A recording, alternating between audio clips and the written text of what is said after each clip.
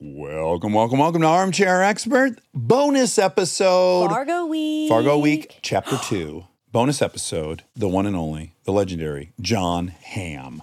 Of course, Mad Men, The Town, Bridesmaids, Baby Driver, Legion, Lucy in the Sky, Top Gun Maverick. Oh my God. 30 Rock. 30 Rock, Parks and Rec, Kimmy Schmidt. Oh, that's fun. He did The Morning Show, Curb Your Enthusiasm. Anyways, but we are here, of course, to talk to him a lot about Fargo, which we couldn't be more obsessed with. Very fun interview. Very fun. Very special. So there's a scene in Fargo of Jon Hamm. Okay. And this song plays. Oh. It's so good, this scene with this song and that man. India. Huh? A little bit of a sitar sound. Did Linnea teach you about that? I don't know my friends' names.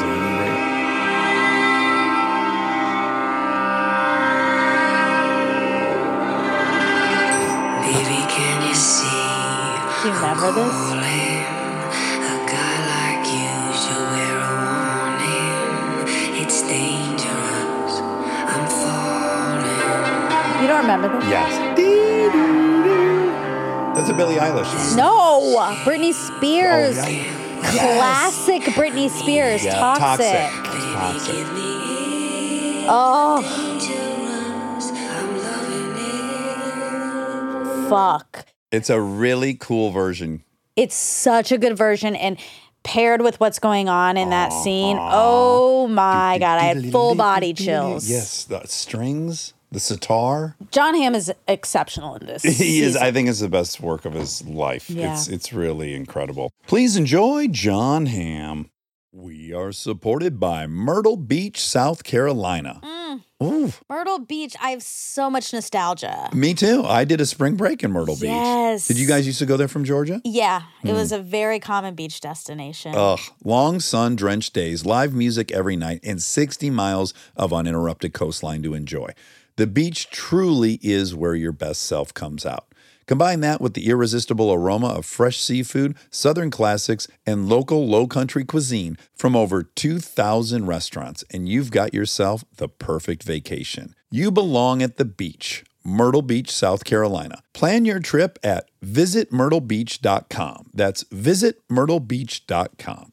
Apple Card is the perfect cashback rewards credit card. You earn up to 3% daily cash on every purchase every day. That's 3% on your favorite products at Apple, 2% on all other Apple Card with Apple Pay purchases, and 1% on anything you buy with your titanium Apple Card or virtual card number. Visit apple.co/card calculator to see how much you can earn. Apple Card issued by Goldman Sachs Bank, USA, Salt Lake City branch, subject to credit approval, terms apply. He's an armchair expert.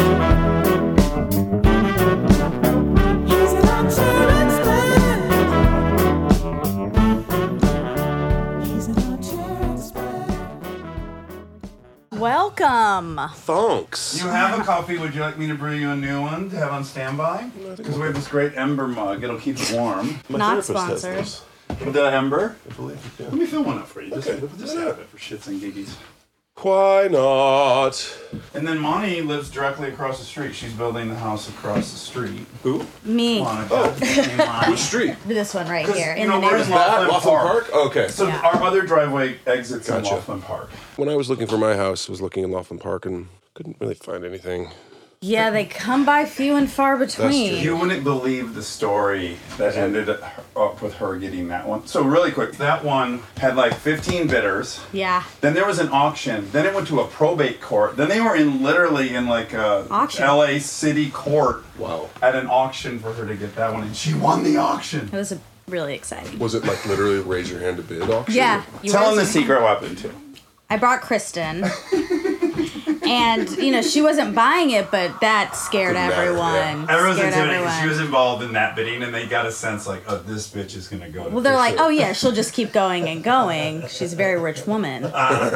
Guys, this is amazing. It is insane that I'm not a spokesperson for this company because I'm obsessed with it, and I end up coming up nonstop on the show.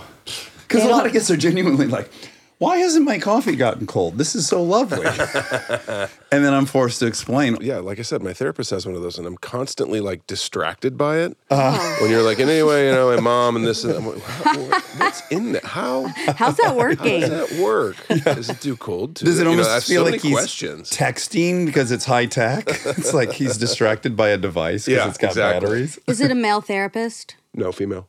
Oh, nice. I wonder, do people gender It's up? probably the same therapist that 100% of all of your friends go to because she's right in the neighborhood. Okay. Oh. I see people I recognize coming and going all the time. Oh, it's like an audition. Totally. Can you hear them inside doing the Running same lines. role? My mom died and I was, that's mine. Okay, so she's not yelling at that part. I was going to yell at that part. Maybe I shouldn't yell at that point. No. Have you had that moment where you're in an audition, Oh, God. or you're sitting in the lobby, and you hear someone in there, and they're virtually doing what all your decisions Yeah. were, and you're like, fuck, I got to flip this Now I got immediately. to completely turn it around. I got to go the opposite direction. I'm and I doing haven't it all in dropped- Spanish. I had that once for Step Brothers. Adam Scott and Riggle and me were all in the waiting room. It was Will and Adam McKay. I guess McKay was there. And I could hear Riggle going full Riggle my in God. the room. Like I'm literally like, he's going to break through the wall. Like he's the Kool-Aid man. He's such a big Joyce guy. Yeah. And I'm like, I got to go 180 from that. I got to whisper I this. just whispered it and I did not get that part. I too auditioned for that role. And I'll say it's among a handful of times where I didn't get something and then I was mad. I haven't had very many of those though. Have you? Where I didn't Where get you it. didn't get it and you were like, damn. A bunch of times I've been like, it's probably not going to be that good a movie. Well- And then it wasn't. That was one that was really good. I wish I was in it. Yes. Again, so this is one of the cases where it's like Adam Scott got it. I didn't know Adam Scott all that well. I wasn't friends with him yet. Now I think he's like the Oh, yeah, he's a greatest sweetheart. Adam's one of the first people I met in LA. Oh, really? Yeah, ages ago. Because he's buddies with Rudd. They were in acting school together. Yeah, so he got that and I was resentful. And then I saw it and I was like, oh, yeah, he's done it much better than I could have. Super good. And he deserves it. The other one I'll bore you with is James McAvoy was already in Wanted, but then he fell out because of a scheduling thing. And then they started reading people. And then I got to the finish line. They were negotiating a deal for me to be in Wanted. This is going to be the biggest opportunity yeah. of my career. And then he became available again. And then so I was out. And at that moment, I didn't know who James McAvoy was. Not a lot of people did. No. And then about 4 months later, I go and see Last King of Scotland. And I am having a transcendent experience watching this guy act like I was with Ewan McGregor in Trainspotter, to the point where I tell my girlfriend, I gotta fucking write this guy's name down when the credits come up. I gotta see everything he's done. And it comes up and it's this guy who I was hating. And I'm like, God bless. I would never hire me over this I guy. remember that movie coming out. I was seeing ads for it on like the NFL or something. And I'm like, are we supposed to know who anybody in this other than Angelina Jolie is? It was pitched as like, this is the next thing. And this guy's amazing. And it was like directed by like Timur Tabangbaklong. And you're like, okay, I don't know who this is, but I'm being sold as it is somebody I should know. I was tracking it, of course, because it was like the thing that got away that I was convinced. Can would you imagine you in catapult me. Wanted? At the time I could, but no, looking back, it seems preposterous. can't I couldn't tell you what that movie's about. All I know is action-y. bullets Bullets could go turn. sideways. Yeah. You know what else had that set up? Maybe I'm wrong, and maybe I'm misremembering this, but it was a movie from the 80s starring Gene Simmons from Kiss. Yep. And maybe Mick Jagger. I remember it too. And there was some kind of thing where the bullets could turn around. He also, maybe Gene Simmons had little like spider Spiders? robots. Yeah, spider robots. What was that movie? What a film. If only we had a device that could tell us every single movie. An unanticipated aspect of this that we could completely geek out on forever is probably we've seen all those same insane movies of the early 80s, sure. like Bronx Warriors, 100% and all those gang movies. Because of Blockbuster and early cable. On TV. Did you guys have On in On St. Louis? TV, yeah, for sure. I don't know if we had it there, but I definitely had it somewhere in And my there life. was It. It, the movie? No, there was On TV, and then there was It.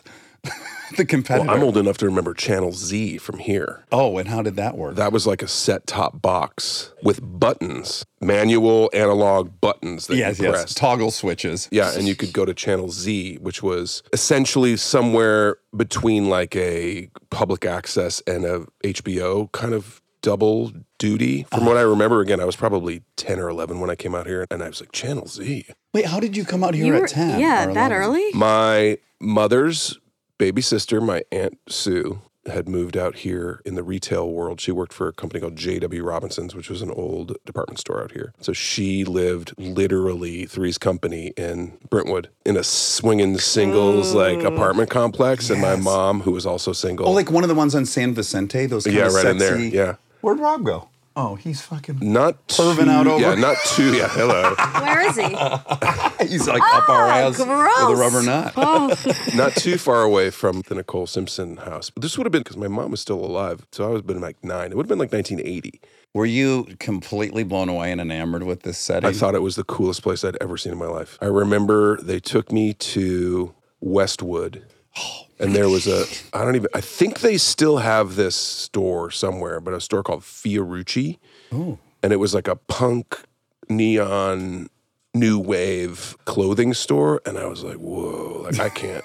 First of all, everything was so expensive. Right. That shirt cost $12. Like, there's no way. Yeah. And it was like a thing with like max headroom on it. Everything was made of plastic and polymer. And literally the neon glasses. Everybody was an extra in a Go-Go's video. I was just like, are you kidding me? This place exists. This is real. And then the Warehouse was the other place that I thought was super cool. Also clothing, but they were playing techno-y music and For new sure. wave. And it was like in a movie. Sarah Jessica Parker would have worked there in Square Pegs or something. Do we share a love for Valley Girl, Nick Cage? 100%. Baby doll. The movie kind of holds up. Uh-huh. What about that soundtrack? That to me Unreal. was like the gateway to Also, all my new wave love. Oh, there's some deep little Easter egg in there. Oh, Katie Seagal from Married with Children is in that movie, but only her name. They go to some rock and roll club like Bordner's or somewhere, and it's like next Thursday, Katie Seagal. She's like a music act. Oh, no kidding. Yeah. I remember seeing that recently. My wife had never seen that movie or something, and we watched it, and I was like, go back.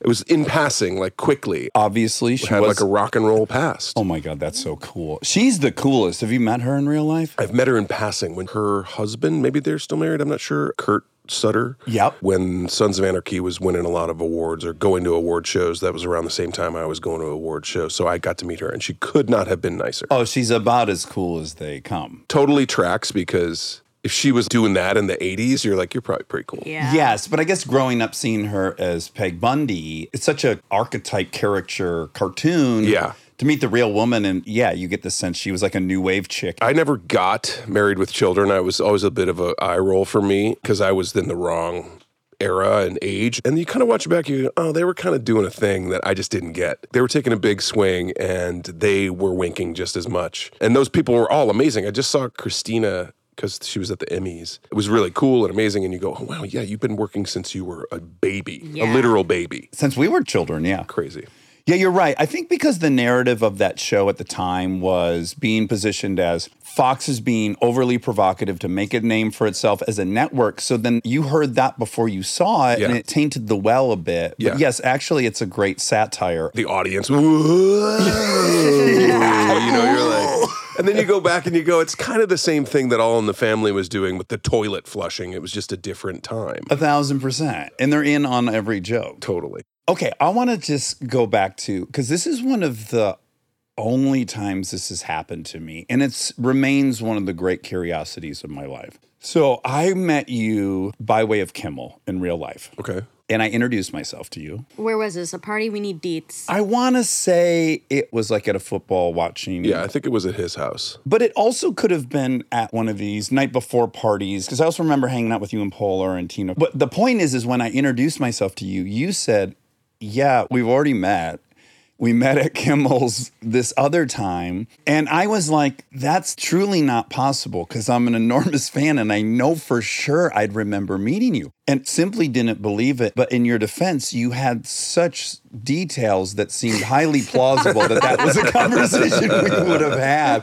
That's always been this enormous mystery to me because A, I kind of have a good memory, and B, I was just enamored with you. I will say time. this about that. You're not the only person who has met me before Mad Men and did not know. It didn't compute that you met. Even your story, though, was post Mad Men. Okay, then that's on you. It is on me, but I don't understand it. Have you had that experience experience yourself where you're like, well, there's no way I would have forgotten? Oh, for sure. You have. I've Okay. definitely had that thing of, I've had full-on deep conversations with people and then come back and been like, oh my God, it's so nice to meet you. And they're like, we talked it out. Some of that can be chalked up to being drunk, but Sure. some of that isn't. A lot of it is more, and you must have a version of this, and maybe this is a representation of that, but when you're going through our existence at a certain level of fame, you meet so many people. It's overload, and you're kind of on autopilot, and you're not taking it in a truly present way. You're just kind of lip servicing it. I've never thought of this until you were just describing it, but I think the closest analogy for me is like playing slots at a casino. You might go through like 40 different machines. You'll never remember one of them. It's just like ding, ding, ding, ding. Oh, Johnny, ding, ding, ding, Tina Fey. Or a politician that's just going down the line. Hey, there you are. Look at you. How about that? Hey, all right. Good job. And you meet these people and you go, man, what a weird life. And then you kind of look in retrospect and you go, we live a pretty weird life too. Yeah. I'll chalk some of it up too as like deep insecurity. For sure. Fake it till you make it. This is all on my end. Act like it's normal for you.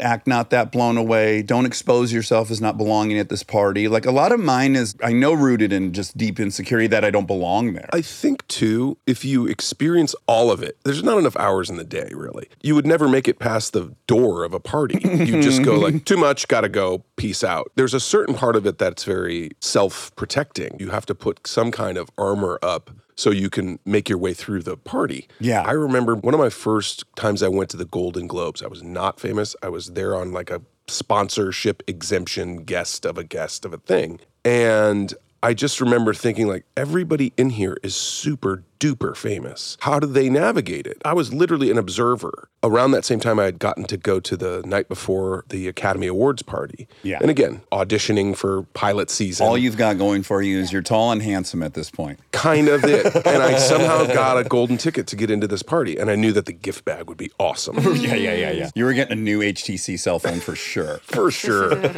And I remember somebody going, excuse me, to get through a crowd. And I went, oh, sure, excuse me. They came up behind me and it was Harrison Ford. Oh my God. Saying, excuse me. And as I stepped out of his way, I stepped on somebody's foot. I was like, oh my God, I'm so sorry. And it was Tom Hanks. Oh, wow. And I spun around and I was like, oh my God, I'm so sorry. And I backed into somebody and it was Denzel Washington. You were a pinball. I was like, in the oh my A-list. God, I'm ruining Hollywood. Like, I'm so sorry. Up and comer. Jim Hamm takes out 3 left to get your name wrong. John in the Hamm store. with an H. But yeah, part of that is just, it's bonkers. Like our life is bonkers. And Yeah. I was just recently, or not so recently, last September, October, back home at my high school. And my high school has a crazy, weird pedigree. It's in a tiny high school in St. Louis, but I went there. I taught there. I taught Ellie Kemper there. You know that story? No, but When she was in 8th grade, he was teaching her 9th acting. grade. Her sister was in 8th grade. But yeah, she was 15 and she was awesome. I was like, wow, you're really good. You're super committed to this. And your girlfriend, while you were there, also... was an actor. Sarah Clark did 24 Forever and yada, also, yada, yada. do you Heather know Goldenhirsch went Elizabeth there. Lame? No. By chance? I think she went to school with Ellie, so she must have been Entirely there. possible. She might have gone to NYU or Princeton or wherever Ellie went, though. Could have been college. This is John Burroughs. Also, John Burroughs. Sam Altman, who created OpenAI, ChatGPT. Oh my went to my high goodness. school. Wow. This is all to say that we had a 100-year anniversary of this school. It was founded in 1923. This was last year. And I went there, and after the big celebration, which I co-hosted with Ellie, there were probably 2,000 people there, and I probably took a selfie with every single one of them, to the point where I went to my good friend's house, his mom and dad's. His brothers were there. We were making pizzas at night. It was hilarious. Drinking beers around the fireplace. They go, what was that? That was crazy. Just constant. Like, these people know you. Like, these are half the people we went to high school with, and they're all just banana. I go, yeah, it's crazy. You get on that little screen and people go nuts for it. When you were at the Golden Globes, did you feel like, I belong here? I'll be here one day on my own Absolutely not. I knew that it would be great if that would happen, but I certainly had no sense of anything that was inevitable. It was like, be cool one day to sit in that table, not to mention win 2 of them and all the other attendant weirdness. I was just there again this last go-round because I got nominated for Fargo, and it was like, whoa, fuck, I forgot about this. Like, this is so crazy. And I was sitting at a table with Todd Glass and Jim Gaffigan and Sudeikis and some of the Ted Lasso folks. And I was like, wow, this is crazy. I forgot. Yeah, you rediscover it. It's so compartmentalized and it's such a heightened experience that it just kind of lives in some bizarre space in your brain. Okay, I've done so much assuming about you over the years without any real reason. But from the second I met you, I felt like, I The think... first time or the second time? Well, according to you, the second time, according to me, the first time. There's been so many things I've just kind of maybe projected onto you. But as I was learning about you as a human, your story leading up to all this, some of them were falling into place nicely. Like, I think my hunch was a little bit correct. The overarching thing, I think, that I've always felt from you in our minimal interactions is I think we have a similar attachment to masculinity based on where we grew up. And I think not having a dad around in those formative years. Now, I didn't know that there wasn't a dad around in the formative years. There was one. Well, it depends on how you define formative. I guess you're living with your mom just like I was. Like my parents got divorced at 3 years, at 2. There's not a man in my house pat me on the back as I go to school or coming home from school and saying, I tell him, this guy pushed me. Did your mom date guys while you were... Horrendous. One was an ex-baseball player. The other was a 6'3" triathlete. They were all alpha. They were fucking abusive and terrible. And I hate men and I hate male energy. And I'm going to fight everyone and I won't be dominated. And,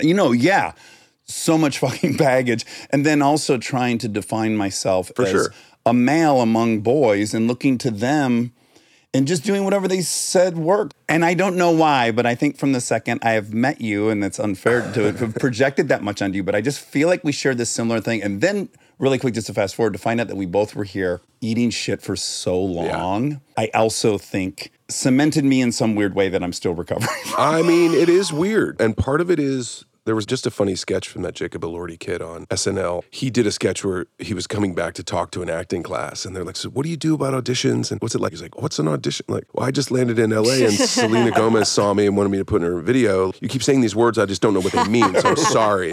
Right. And it's funny because, sure, there is a version of that. And I remember there's so many audition stories, obviously, but one in particular was for a show. I think it was called like Reign, R-E-I-G-N. And it was on Fox, I want to say, and it was a little bit like swords and swashbuckling. And I'm like, my God, this is so nuts. And I went way far down the line. Like, I might be the star of Reign. This is so cool. Let's go. And it turned out a very unknown, young, up-and-coming actor named Heath Ledger got it. Oh, my God. And he was right off the boat from Australia. He was super young and handsome, but he got it. Whatever, good for him. And that was one of those crazy things. But so many times passing through other people's orbits, like you said, you kind of go, oh yeah, he probably should have gotten that part. It turns out he was pretty fucking good at what it turns out he was kind of a once in a generation. Yeah. And we all know the end of that story, which is sad and awful in its own way, but it was crazy. And going through all of that, and I got so close. The people that I lost out to, Jon Favreau got a job. Which one? Not Armageddon, the other one, Deep Impact. Deep Impact. And I still to this day look at him and go, you beat me out for an acting role. And he's like, yeah, I know. And even with Mad Men, it took forever for them to give me the part. Nobody wanted it except for one guy and me. Learning that today, I was wondering, do you think you benefited from the fact that you really didn't believe you had a shot? You're like, this is definitely going to go to a known name. And do you think that ended up being helpful? I can't say that it was a better experience or worse, other than I made it here somehow. So did you. Eventually, we got picked. Yeah. And thank God, because I knew it for a fact that I did not want to be a 40-year-old. At that point, I didn't want to be a 30-year-old. That was my cutoff. I was like, 5 years is enough time to figure out the marketplace. I don't want to be in my 30s waiting tables, bartending, which I was doing up until I was 29, basically. I got here in 95. I was here for 9 years and didn't get my first role until I was 28, turning 29, like right before my 29th birthday. And similarly, I went to a good college. I did great at that college. People I knew were buying speedboats and cabins and shit. And I was like, when do we throw in the towel? Like, when do we stop being delusional? When has the market spoken? Yes. When are you going to accept reality as it is presenting itself to you? And I found that incredibly demoralizing and hard. It's an eternity because, again, think of the fraction of your life. Sure, 5 years might not sound like a lot now, but at 25, that's a fifth of your life that you've experienced being an abject failure.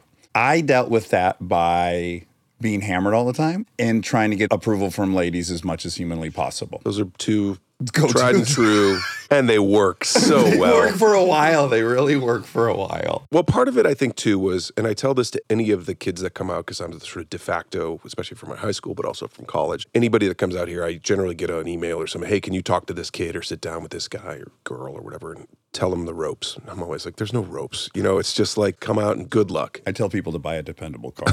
Literally. Yeah, get a car that works and get a job. Those two things. And this is all to say that for me, bartending and working in restaurants, you're surrounded by fellow travelers. Everybody's kind of got an audition or a music gig or an improv show or something. And so you're at least surrounded by people that are trying to do it and who get it a little bit. Then there's always the older guy, you know, it's like Party Down. Look at Party Down and you go, yeah. There, but for the grace of God. Every restaurant has the kind of Ken Marino guy in that show who's been at it for too long, dyeing the hair and anything to still hold on to that youth that is gone. Did it nurture in you any, like I can give you an example of this terrible quality I developed, which is I was so jealous of everybody that was making it that I became like an uber critic of everyone. I was the worst guy. If you were hammered with me and started talking about like these people that ultimately I idolized. For sure. Vince Vaughn, this guy, you know this about shit I don't even know. Spreading rumors about this guy because I'm obviously so jealous. All that comes from being jealous and fear of your own thing. That's why the booze is a part of it. You don't know what you want until you see someone else get it and then you go, I want that. And then if you happen to get it, you're like, I didn't really want this at all. I wanted my version of this, and it's not directly defined by anybody other than me. So yes, of course, my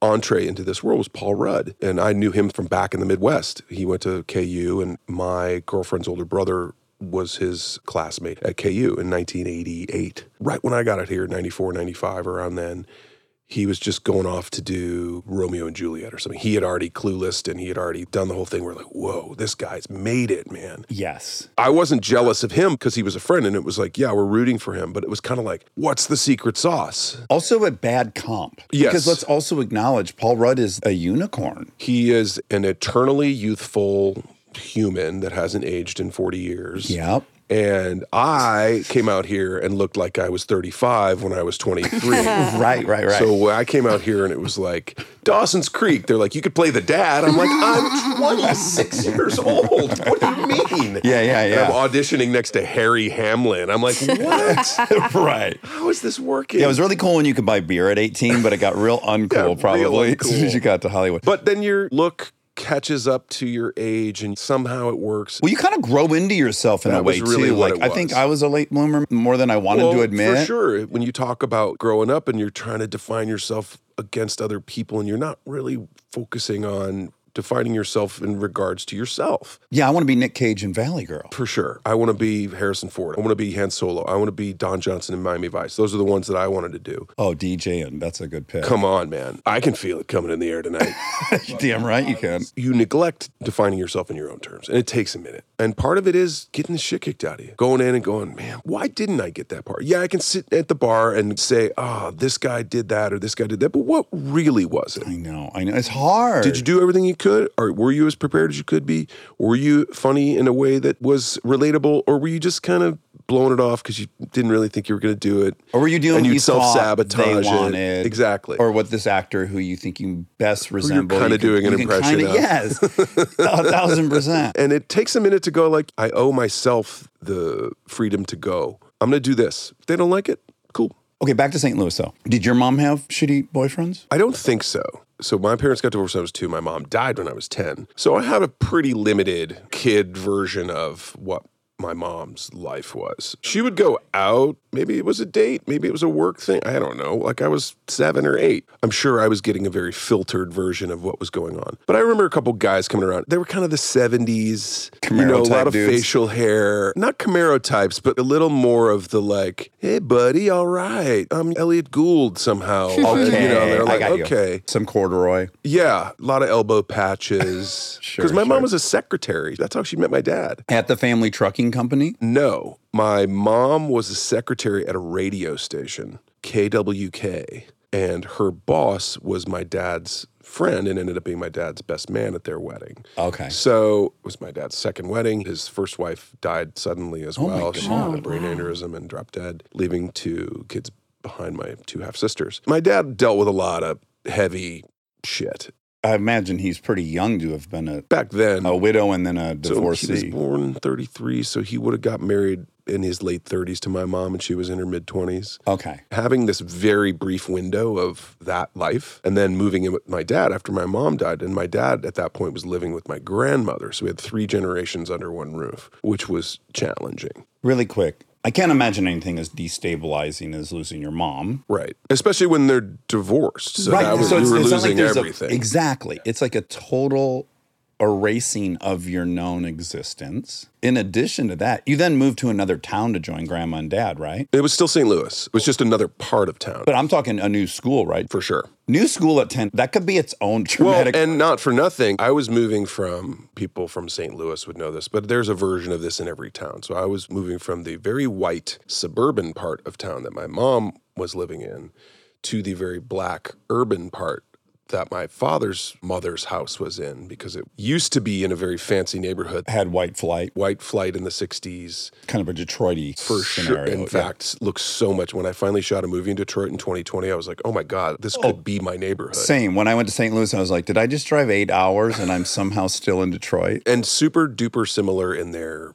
aspect of the kind of working class and the segregation and the crazy racism. So I went to basically an all-black school. How did for that work? 5th and 6th grade. It was a gear shift for sure. I remember going to my first dance, my 5th grade dance, and the music was all R&B and George Clinton. I mean, I didn't not like it. I just didn't know it. So everybody was speaking a different language. Especially in retrospect, it was a tremendous lesson of there are different perspectives in the world. I tell this story often, but I was walking home to my neighborhood with a friend of mine, little black kid, we were 10, 11, and the cop stopped us. Where are you guys going? I said, I'm going home. He goes, what's going on? I go, I'm walking home from school. Right. And he goes, all right, well, you guys get going. You know, make sure that you hadn't been taken hostage. And my friend goes, you talk to the police like that?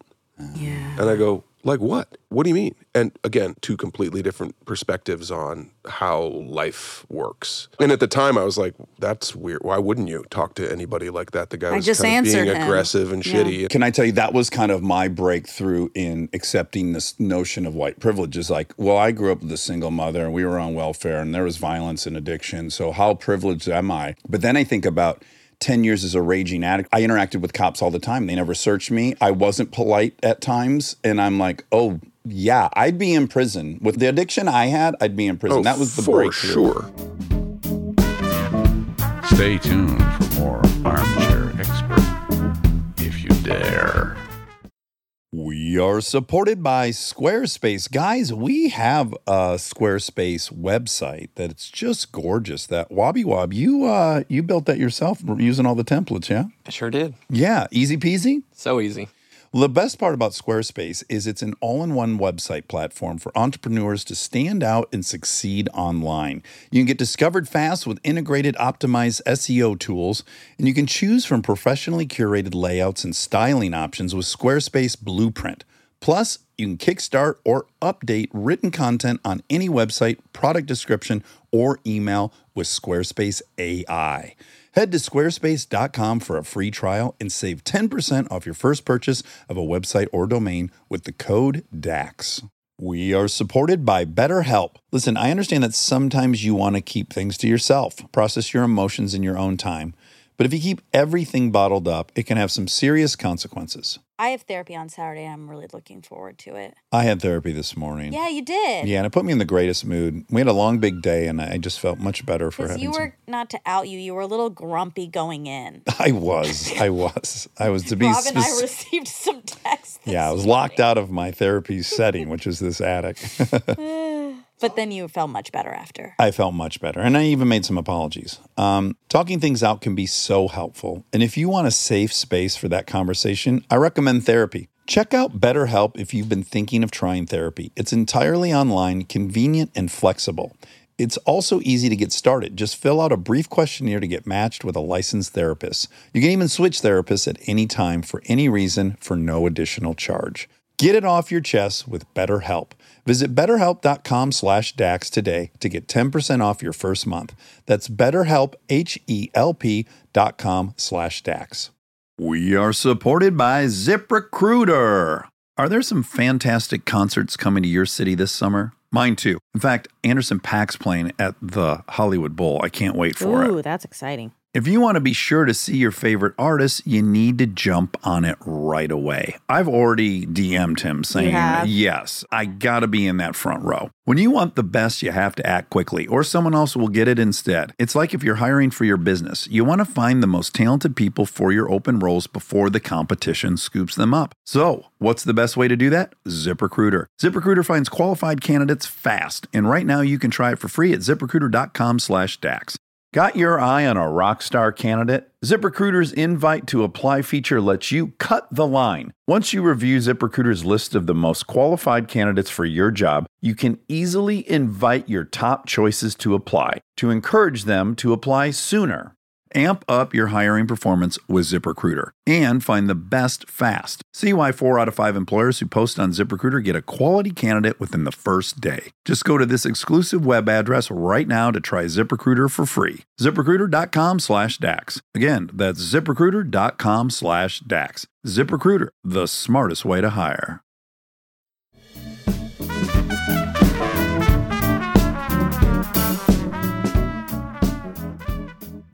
Getting pulled over when you're half in the bag and the cop going, all right, Matt wrote it into Mad Men. My 11th birthday, my first one without my mom, my dad took me out. My dad struggled with booze a lot. Didn't really drink for the time I knew him, but anybody that knew him in the old days was like, oh yeah. He was also 6'2", about 300 pounds, so it took a lot. By the time I lived with him, he was diabetic. He had kind of quit booze, but this one night he took me out and got wasted. You don't have any where to put that as a kid. You just think, oh, they're being funny. Yeah.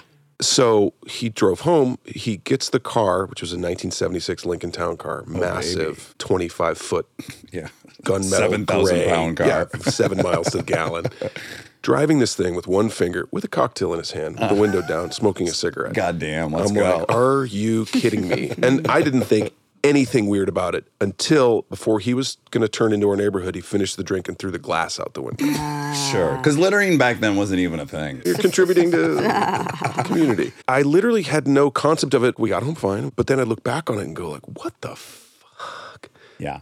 Wow. And then we wrote it into Mad Men. How were you doing in that environment as far as like what kind of kid were you prior to going to John Burroughs? Because that's got to be a much different experience than where you landed. I look back at my life as essentially being an only child, and I remember in a pre-internet era, almost pre-video game era. I mean, I had an Atari, but not till later in life. The way to entertain yourself was reading. So I had comic books, I had National Geographics, I had so much written word, and I would just read stories. My grandmother's house had 1 million books in it and 1 million National Geographics. Same with my grandparents. The grandparents in the 70s loved National Geographic. And Reader's Digest. In 60 Minutes. Yeah, it was bananas. You could grab a Reader's Digest and like, oh, I'll find some fun story in this. That's what I did. It was fun. I played a ton of sports. It was kind of free-range kid back then. You did football, baseball, and swimming in high school? Yeah, in high school. But before that, so I would come home, latchkey kid. My mom was around. I would go open the thing. My babysitter was an 8th grade boy. Oh, jeez. This is not a great... 13, 14-year-old kid who smoked weed and was like, you're good, right?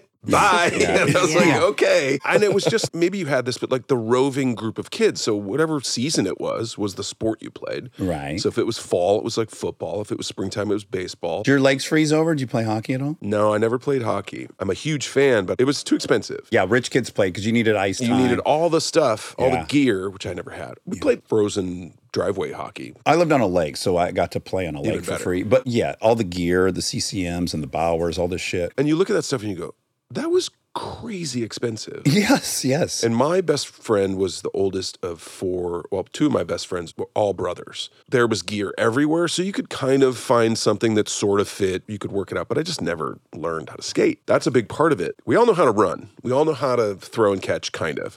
Skating is a whole different thing. The barrier to entry is pretty high. So anyways, we just played. That was it. And came back when the lights went on. My mom would get home from work at 5:30 and then come home, we have dinner and watch TV and go to sleep and rinse, repeat. So when I moved in with my dad, the school situation was different. I had no friends. Were you feeling lonely and lost? Yes and yes. Did you develop any OCD stuff at that time? No, but I was in the gifted program, so I had a lot of intellectual things feeding me. And part of it was really just navigating losing my mom. Were you sharing any of that with your dad or sir, friends? that was See, nuts. this is the thing I'm talking about, being locked into the masculinity. Like, There was all this chaos happening in my house, but it felt so weak to bring that up. There was just no avenue down which you could drive that was considered a thing. Therapy, what the hell was that? I literally was given a book the day my mom died that said what to do when a parent dies. Great. 180 pages from now, you're going to be all fixed. Sure, it was written with the best of intentions, but there was no connective follow-up. Like nowadays, you'd be in therapy. This is how it works, and it doesn't mean your mom didn't love you. The abandonment is not a thing. You can talk it out and unravel that knot that happens. I'm still working on that. I'm sure. Well, think about this. How many kids think they're responsible for their parents' divorce? I have to imagine in some bizarre 10-year-old mind, there's moments you think somehow you have played a role in this. I must have done something wrong. It's a funny thing. The lessons are myriad, but the real good lesson is that the world doesn't really care about you. It's not your fault. You know, I remember seeing Good Will Hunting, and when Matt Damon breaks down and Robin Favorite Williams movie is of all saying, time. it's not your fault, it's not your fault, so it's not your fault, it's not your fault. It's not. You didn't do anything. You're a little kid.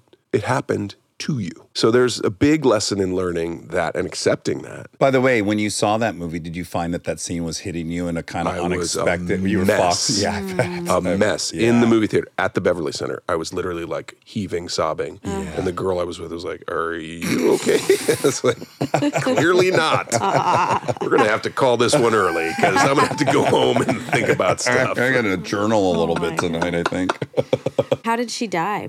It's really funny. I just read a thing on the internet of a woman who was diagnosed with, she had colon cancer is the short answer, and read this story of this 35, my mom was 35 when she died, so she had it probably when she was in her early 30s. It was not discovered until it was way too late because you don't get a colonoscopy until you're 40 or 50. I got mine at 40 because I have history. That's the first time, because one of my follow-up questions is my uncle and cousin both same thing. So I started getting colonoscopies at like 17. Oh, wow. So I was curious, have you been getting them like me? Well, I'm glad I got mine at 40 because there was stuff Polyps, in there that they then removed, and it was like, okay, good. And I get them every 2 years or 3 years. I don't know. The pandemic kind of flipped the script a little bit, but I'm due for one this year. I know that. We should go together. You know who goes together? Who? Oh. Lauren, Steve, and Marty Short. They all go and get their colonoscopies together. Oh, that's great. It's hilarious. Well, we should form one. Maybe like me, you, and Kimmel. I'm down. The day before is the worst. The procedure The is during lovely. is amazing. Yeah, the best Versed and 90 then- minutes of sleep you'll ever have. Versed followed by propofol. Let's Propofol me, go. baby. And then you wake up and you fart for 3 hours. And you're like, this is so fun. Can I tell you, my mother joined me at one of my ones here in LA because I needed someone to drive me. Yeah, same thing. I wake up and the nurse rolls me on my side. She goes, "You're going to feel the need to fart." And I go, "No, I don't have to fart." And as I'm saying I don't need to fart, a good 40-second, longest of my life fart. My mother's just one sheet away, sitting on a bed waiting for me. I hear her start laughing uncontrollably, and then my farts start reacting because now I'm laughing.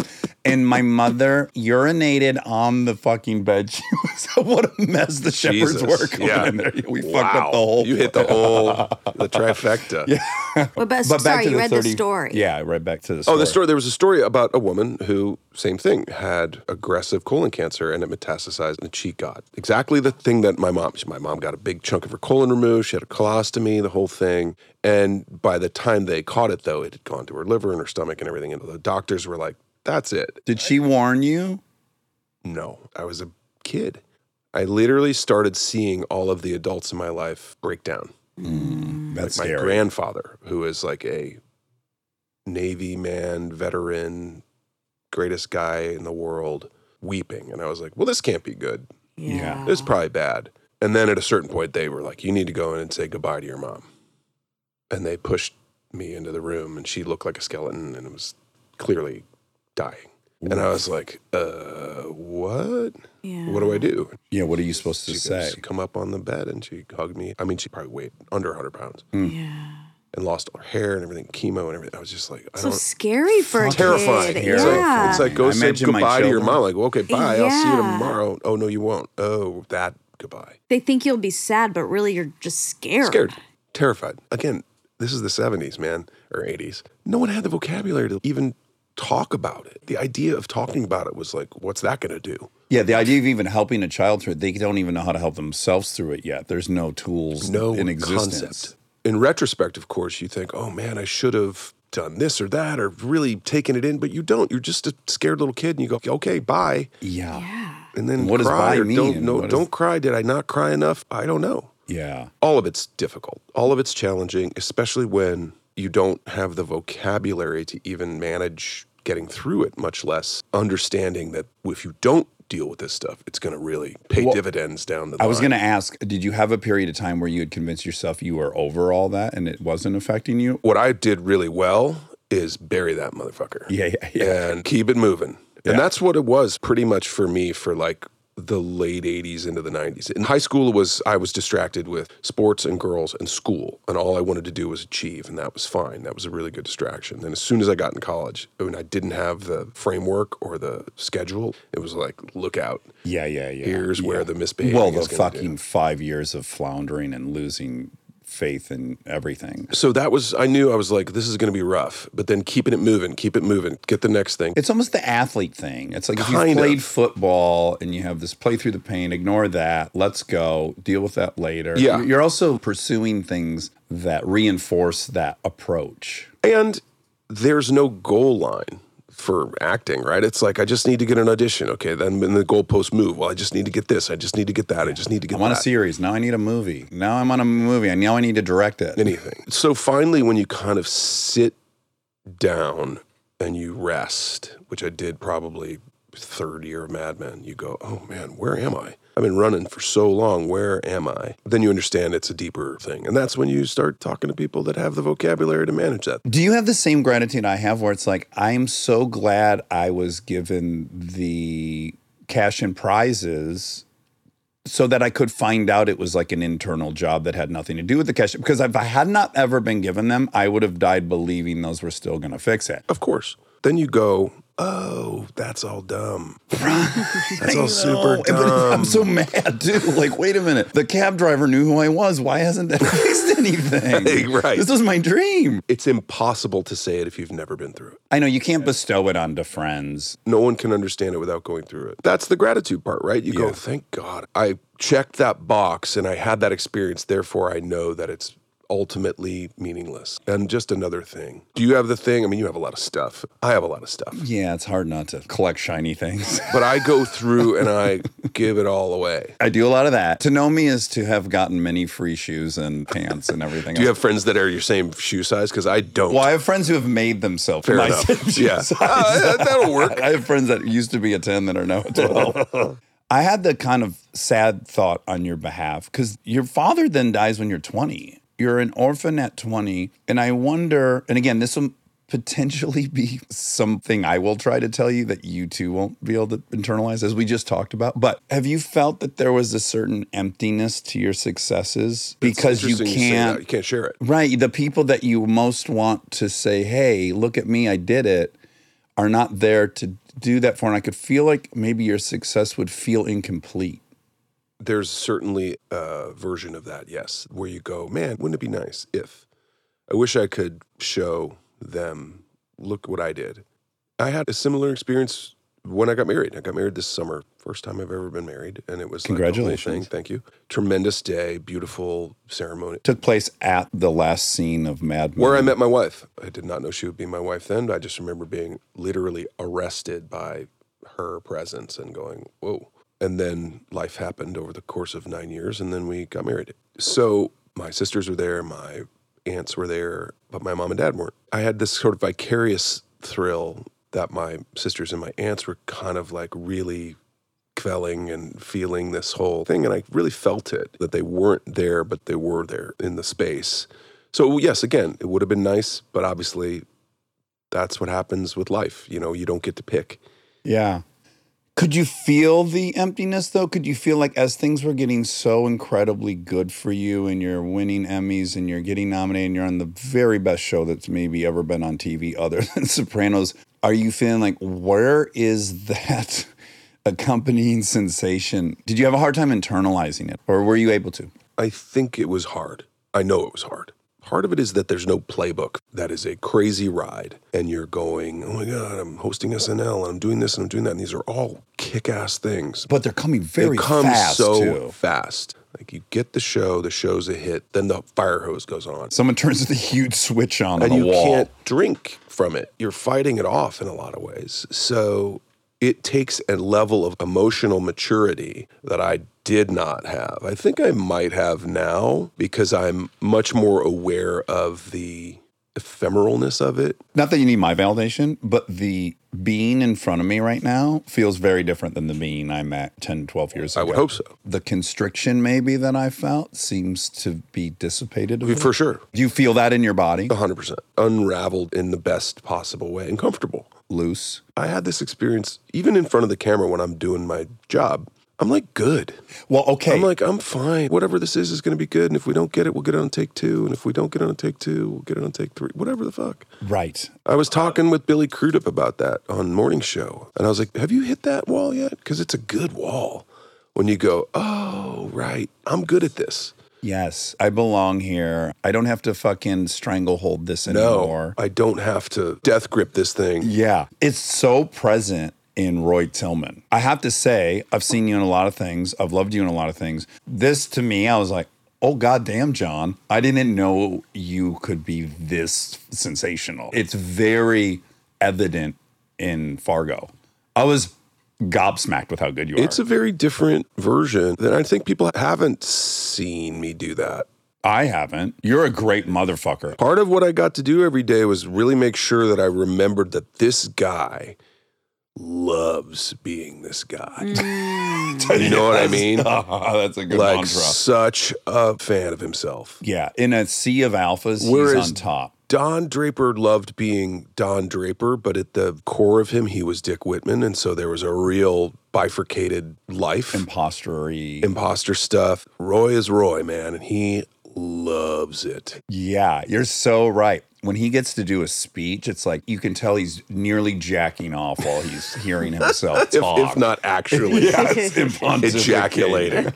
And part of it was working with that tremendous cast. And part of it was really what Noah Hawley has done with all 5 seasons of that show. And each one of them are tremendous and each one of them are radically different, is really lean into the cinematicness that the Coen brothers were always able to find, not just in Fargo, in all their movies. And there's little Easter eggs all over that show that are not just from Fargo, but hints into the Coen canon. Yeah. And so it's fun to be able to play with that too. If Noah called me to be in that world, I would feel fucking lucky. I'd be like, I cannot believe I get to enter something I have loved for so long. I got to meet Probably how you Noah. feel coming on this show. It's tremendous. It's the same thing. You finally exactly the same thing. I got to meet Noah. We were at the CAA holiday party or one of the things, and it's a dog show. I mean, it's just 1 million people there. It's way too crowded. They always put it in a small place so it makes it feel more crowded, and you can't hear. It's too loud. And I was sitting at the bar waiting to get a drink or something, and I turned to my right, and it's Noah Hawley. He just won the Golden Globe for Fargo.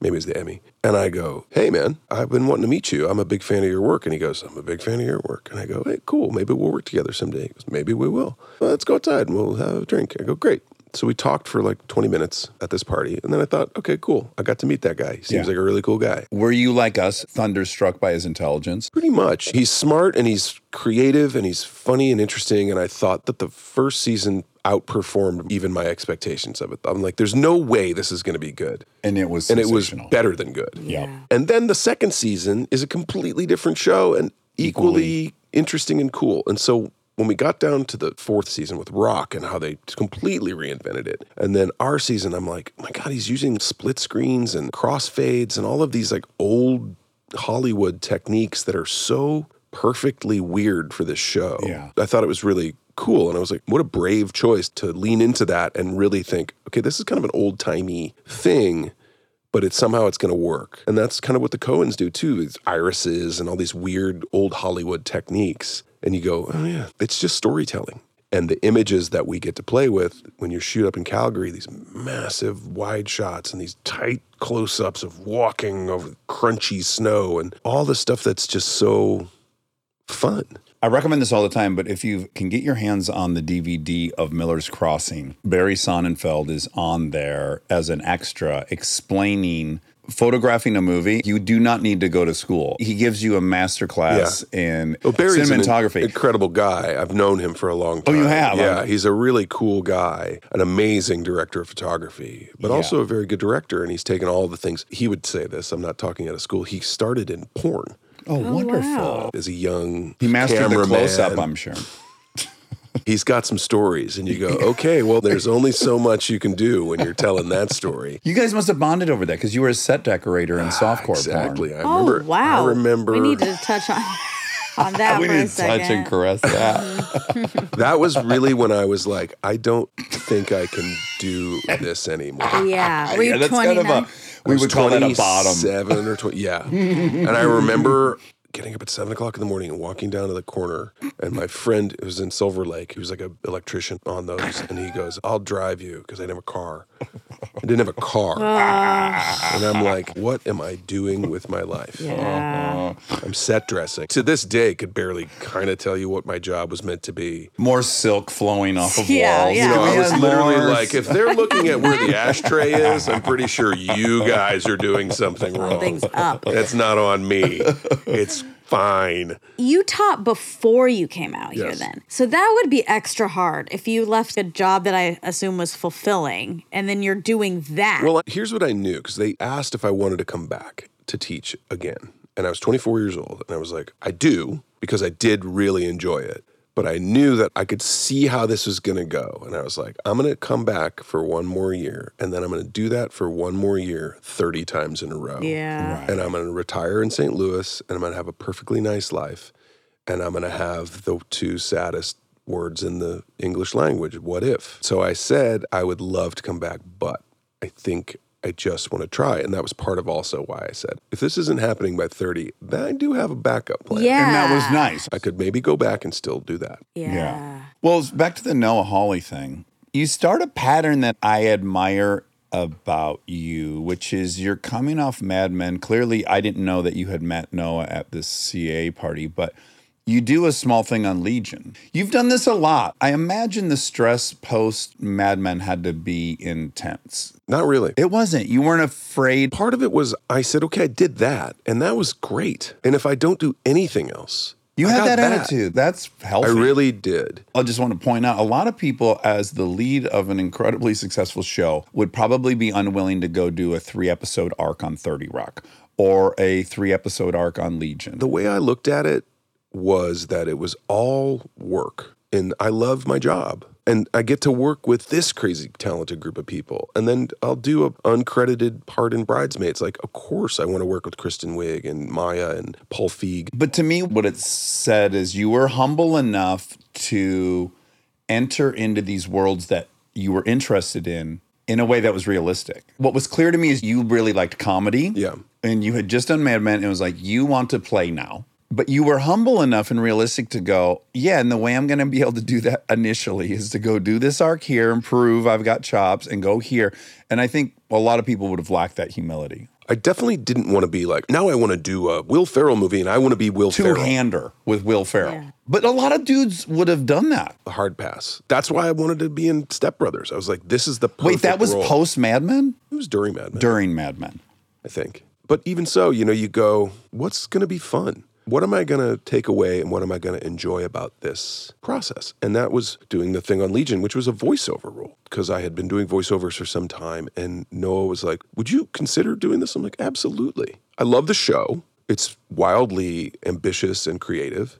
So I would love to be connected to it in some way. You do Lucy in the Sky, is that next with him? Which was a script that he wasn't attached to. And I had read and I was like, this is pretty good. It was meant to be Reese Witherspoon. And she fell out for various reasons. And then Noah came on and was like, I'm doing a page 1 rewrite. And you're like, okay. And it was the only time before or since that a page 1 rewrite made the movie 1,000,000 times better. I was like, wow, this is now very cool. Because he's smart and he brought a philosophical element into it. It wasn't just this sort of salacious story. I'm very proud of it. And I got to work with Natalie, who's amazing, and everybody on that, Ellen Burstyn again. So you go, all right, I'm in. Jump in with both feet and let's see what happens. And that was an exciting thing. I go, man, look what he did. He's got all these crazy camera moves and beautiful techniques to telling the story. And I got to be an astronaut. I was like, this is pretty fun. So do you feel like you would have been able to be as good as you were in Fargo, I guess, did it help enormously that you and Noah already had a comfort level? There was none of that kind of first day feeling each other out stuff. Like you entered it with a pre-existing relationship. That was helpful. There's always that first day of school thing where you're just like, I'm doing everything wrong. Part of it was feeling comfortable, going like, oh, I'm free to fail. And you can tell me, do less of that, do more of this. Because if I was taking that big of a swing, it'd be very helpful to me that the director who brought me in, I already knew they thought I was Right. good. That insecurity wouldn't swell up of like, fuck. I'm going to get fired. Somebody's going to see dailies and go, this isn't working. We need to cast somebody else. Have you been fired? Yeah. Oh, yeah, me too. From a table read. What did you get fired Ooh, from? table read firing. That's I've never had that, but boy, that's always been in the back of my mind. Yeah, I didn't even You're think like, that was an option. Oh, it so is, and people don't get that, especially with 3-camera stuff when you have to. That's like, when I got nail fired a from. Joke. I did Will and Grace. They like virtually begged me to come on, and I couldn't do it schedule-wise. And finally, I'm like, yes, I love Sean Hayes. I'm coming to do it. I did table read, and then I got a call like 2 days later from my agent. Yeah, and they were telling me all these really positive things, and all of a sudden it occurred to me, why are they calling me to be so positive? I'm like, I didn't get fired from Am I that getting table read, fired? did I? Yes, you did, but the good news is they're still going to pay you. That's not good news. I don't need the money. I want to be liked. My wife's rich. I don't need to do this. I got fired from a pilot that they shot, and then they fired the female lead, who I was the love interest of. And they were like, but we're not firing you. We want to keep you. I'm like, how? If you fire her, then I have no reason for being in this. Yeah, but we're going to blah, blah, blah. They held me to the very last day of my eligibility. I had to turn down another pilot, all this other stuff. I missed 3 days of Adam Scott's wedding, all of this stuff. And they said, yeah, they're firing you. I was like, I had a feeling. And it went to series. I told what show it was. What did you get fired from? Well, it ended up being called Breaking Related. Bad. Related. Okay. Yeah. Well, I that's think it was comforting. called Sisters when I did it. It was about 3 sisters, and they fired Laura San Giacomo, who was the oldest. Oh, boy. It's a brutal. It was so brutal because they forced called her every day of that pilot. Shot 10 days. She got murdered on that pilot. And the thank you was also, you're fired. Oh, man. This is a fucking beat down Rough. sometimes. Fucking Top Gun, dude. I can't believe you're in Top Gun. I have not been so horny for a movie in a decade. Well, I remember I saw when- it 3 times at IMAX. I've told the story before, but I just remember them saying like, so there's an ask. They want you to do the new Top Gun. I was like, so you said yes, right? They're like, well, I go, no. What part of yes is not translate? Like, well, the money's not. I go, it doesn't matter. Take whatever offer is offered and say thank you, and I'll be there tan and ready to go. And they're like, but it's not. I go, try to follow me here. Like, if you fuck this up, you're fired. I don't know what else to say. All you have to know is that I saw that movie 100 times when I was 15 in the movies. I was in 8th grade. I couldn't drive yet, but man, as soon as that, that Jerry Bruckheimer, Don Simpson thing came on the screen, and that chord that they play, Oh, yes. cut to the aircraft carrier.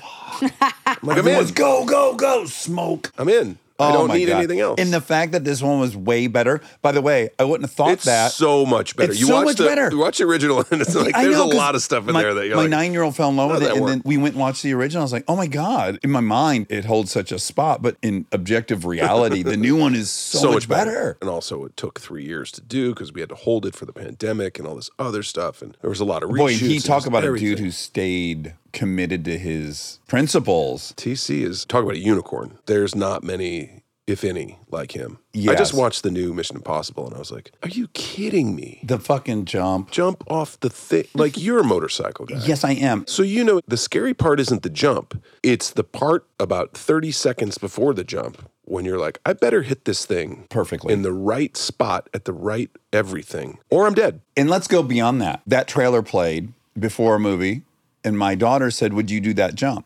And I said, I would do that jump, but the difference between Tom Cruise and I is I would do it once. What makes Tom Cruise is that he did that jump 10 fucking times. He watched playback and he's like, I could have held onto the motorcycle a little longer. I'm going again.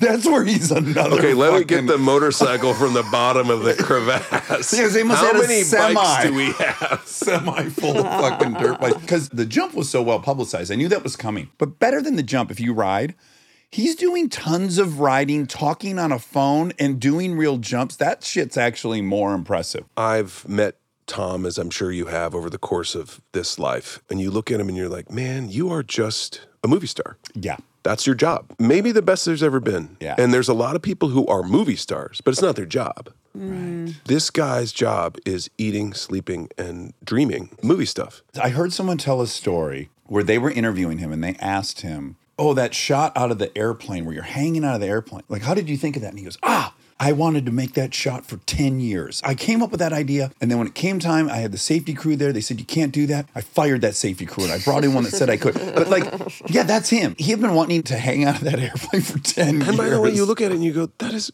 bananas. That's a human being. Yes, hanging out of an actual flying airplane. The fact that he and Doug Liman were going to go to space and make a movie. And most likely will. I look at him and I go, all praise to you. I don't have what you have. And I don't want it. Yeah. I can't. I don't want can't it. imagine doing I'm glad that you do it because I couldn't. Right. I watched, obviously he's not flying an $80 million airplane that's the property of the Department of Defense. He's in it, but he's not flying. Even he admits that. He's not taking off in a F-14 Tom. He could, for sure. I guarantee you he could. He has the skills and the capability to do it. Yeah. But it's an $80 million plane. The Department of Defense has rules. Yeah. But then you see when he comes off that aircraft carrier and the drop happens and his face is smushed back in his thing and you're like, oh shit, he's really in that thing. And I believe that he's flying that thing.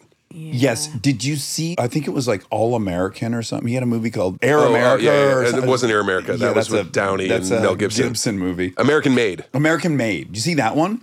No, but he's definitely flying those planes. They're doing air to air, and he is flying the shit out of an airplane. 100% that's why he made that movie. 1,000%. By the way, I did the same thing with Chips. I'm like, I want to do cool stunts on a motorcycle. I want everyone to see. They didn't go see it, but I still got to do all the stunts. But I was watching that airplane movie. Like, I know when he's going through so much right now. Yeah. And by the way, the greatest part of working with him is that he is like, and you're invited.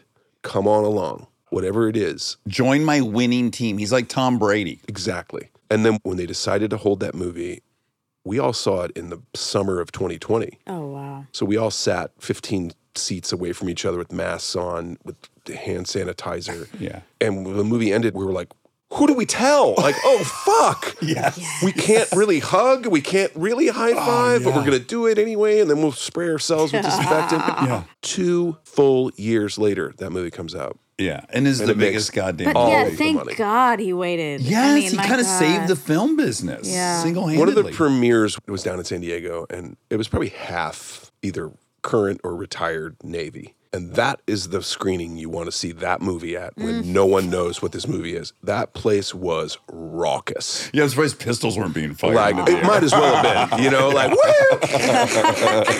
woo! There were hats thrown. Yeah. It was insane. Oh, and it that's was like, awesome. I think we might have a hit. Yeah. This one might be good. Yeah, I saw it and I'm like, oh, this is never leaving the theater. It's just going And to it run didn't. and run and run. Yeah, fuck, what a movie. Stay tuned for more Armchair Expert, if you dare. We are supported by New Balance. Whether you're going for your first ever jog around the park, getting ready for a marathon, or even picking up the pace on the last stretch before you get home, if you run, you're a runner. Whether you need shoes for comfort, stability, or race day speed, they've got you covered. Because the only right way to run is your way. New Balance. Run your way. Visit newbalance.com/running to learn more. Apple Card is the perfect cashback rewards credit card. You earn up to 3% daily cash on every purchase every day.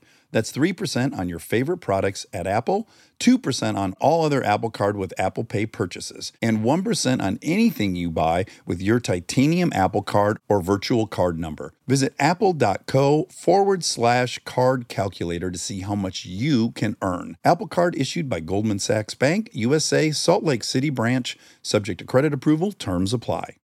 Okay, when did paying someone back become social media? What do you mean? Well, let's just say I'm a weirdo and I want to be messy and see what you're up to, like who you're hanging with. I can just stalk your pay app and find out what you're doing. I knew you did that. No, I did not do that. I don't do that. I use Apple Cash. It's built into your iPhone, easy and secure. You can send and receive money right in messages and keep it between friends, and then use that money any place Apple Pay is accepted. Did you just pay me $1 on Apple Cash? Monica, please keep it in the chat. Services are provided by Green Dot Bank, member FDIC. Terms apply.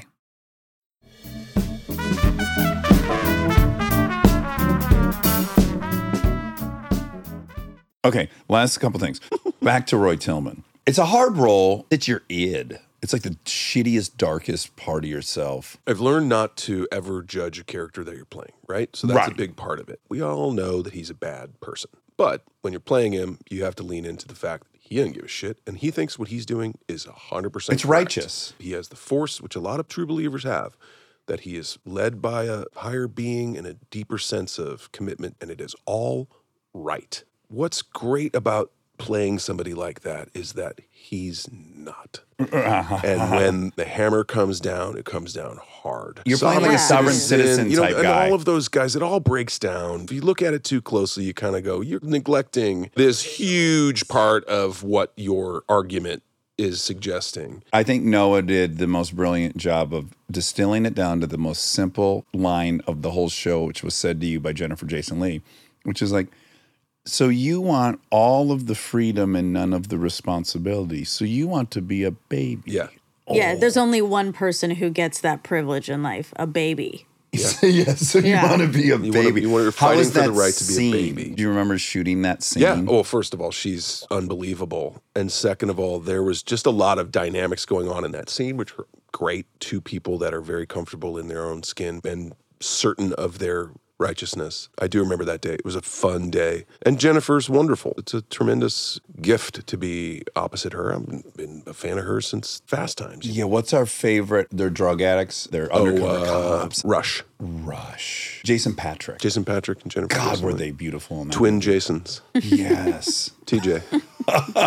How pumped were you when you saw that you were going to say the line, if you're so smart, why are you so dead? Fuck. Yeah. It's a funny thing, and Noah's talked about this, but there's a limit to what your intellectual superiority can achieve. We still live in the law of the jungle at times. Yeah. And they go, yeah, I'm smarter than you. Well, great. Good for you.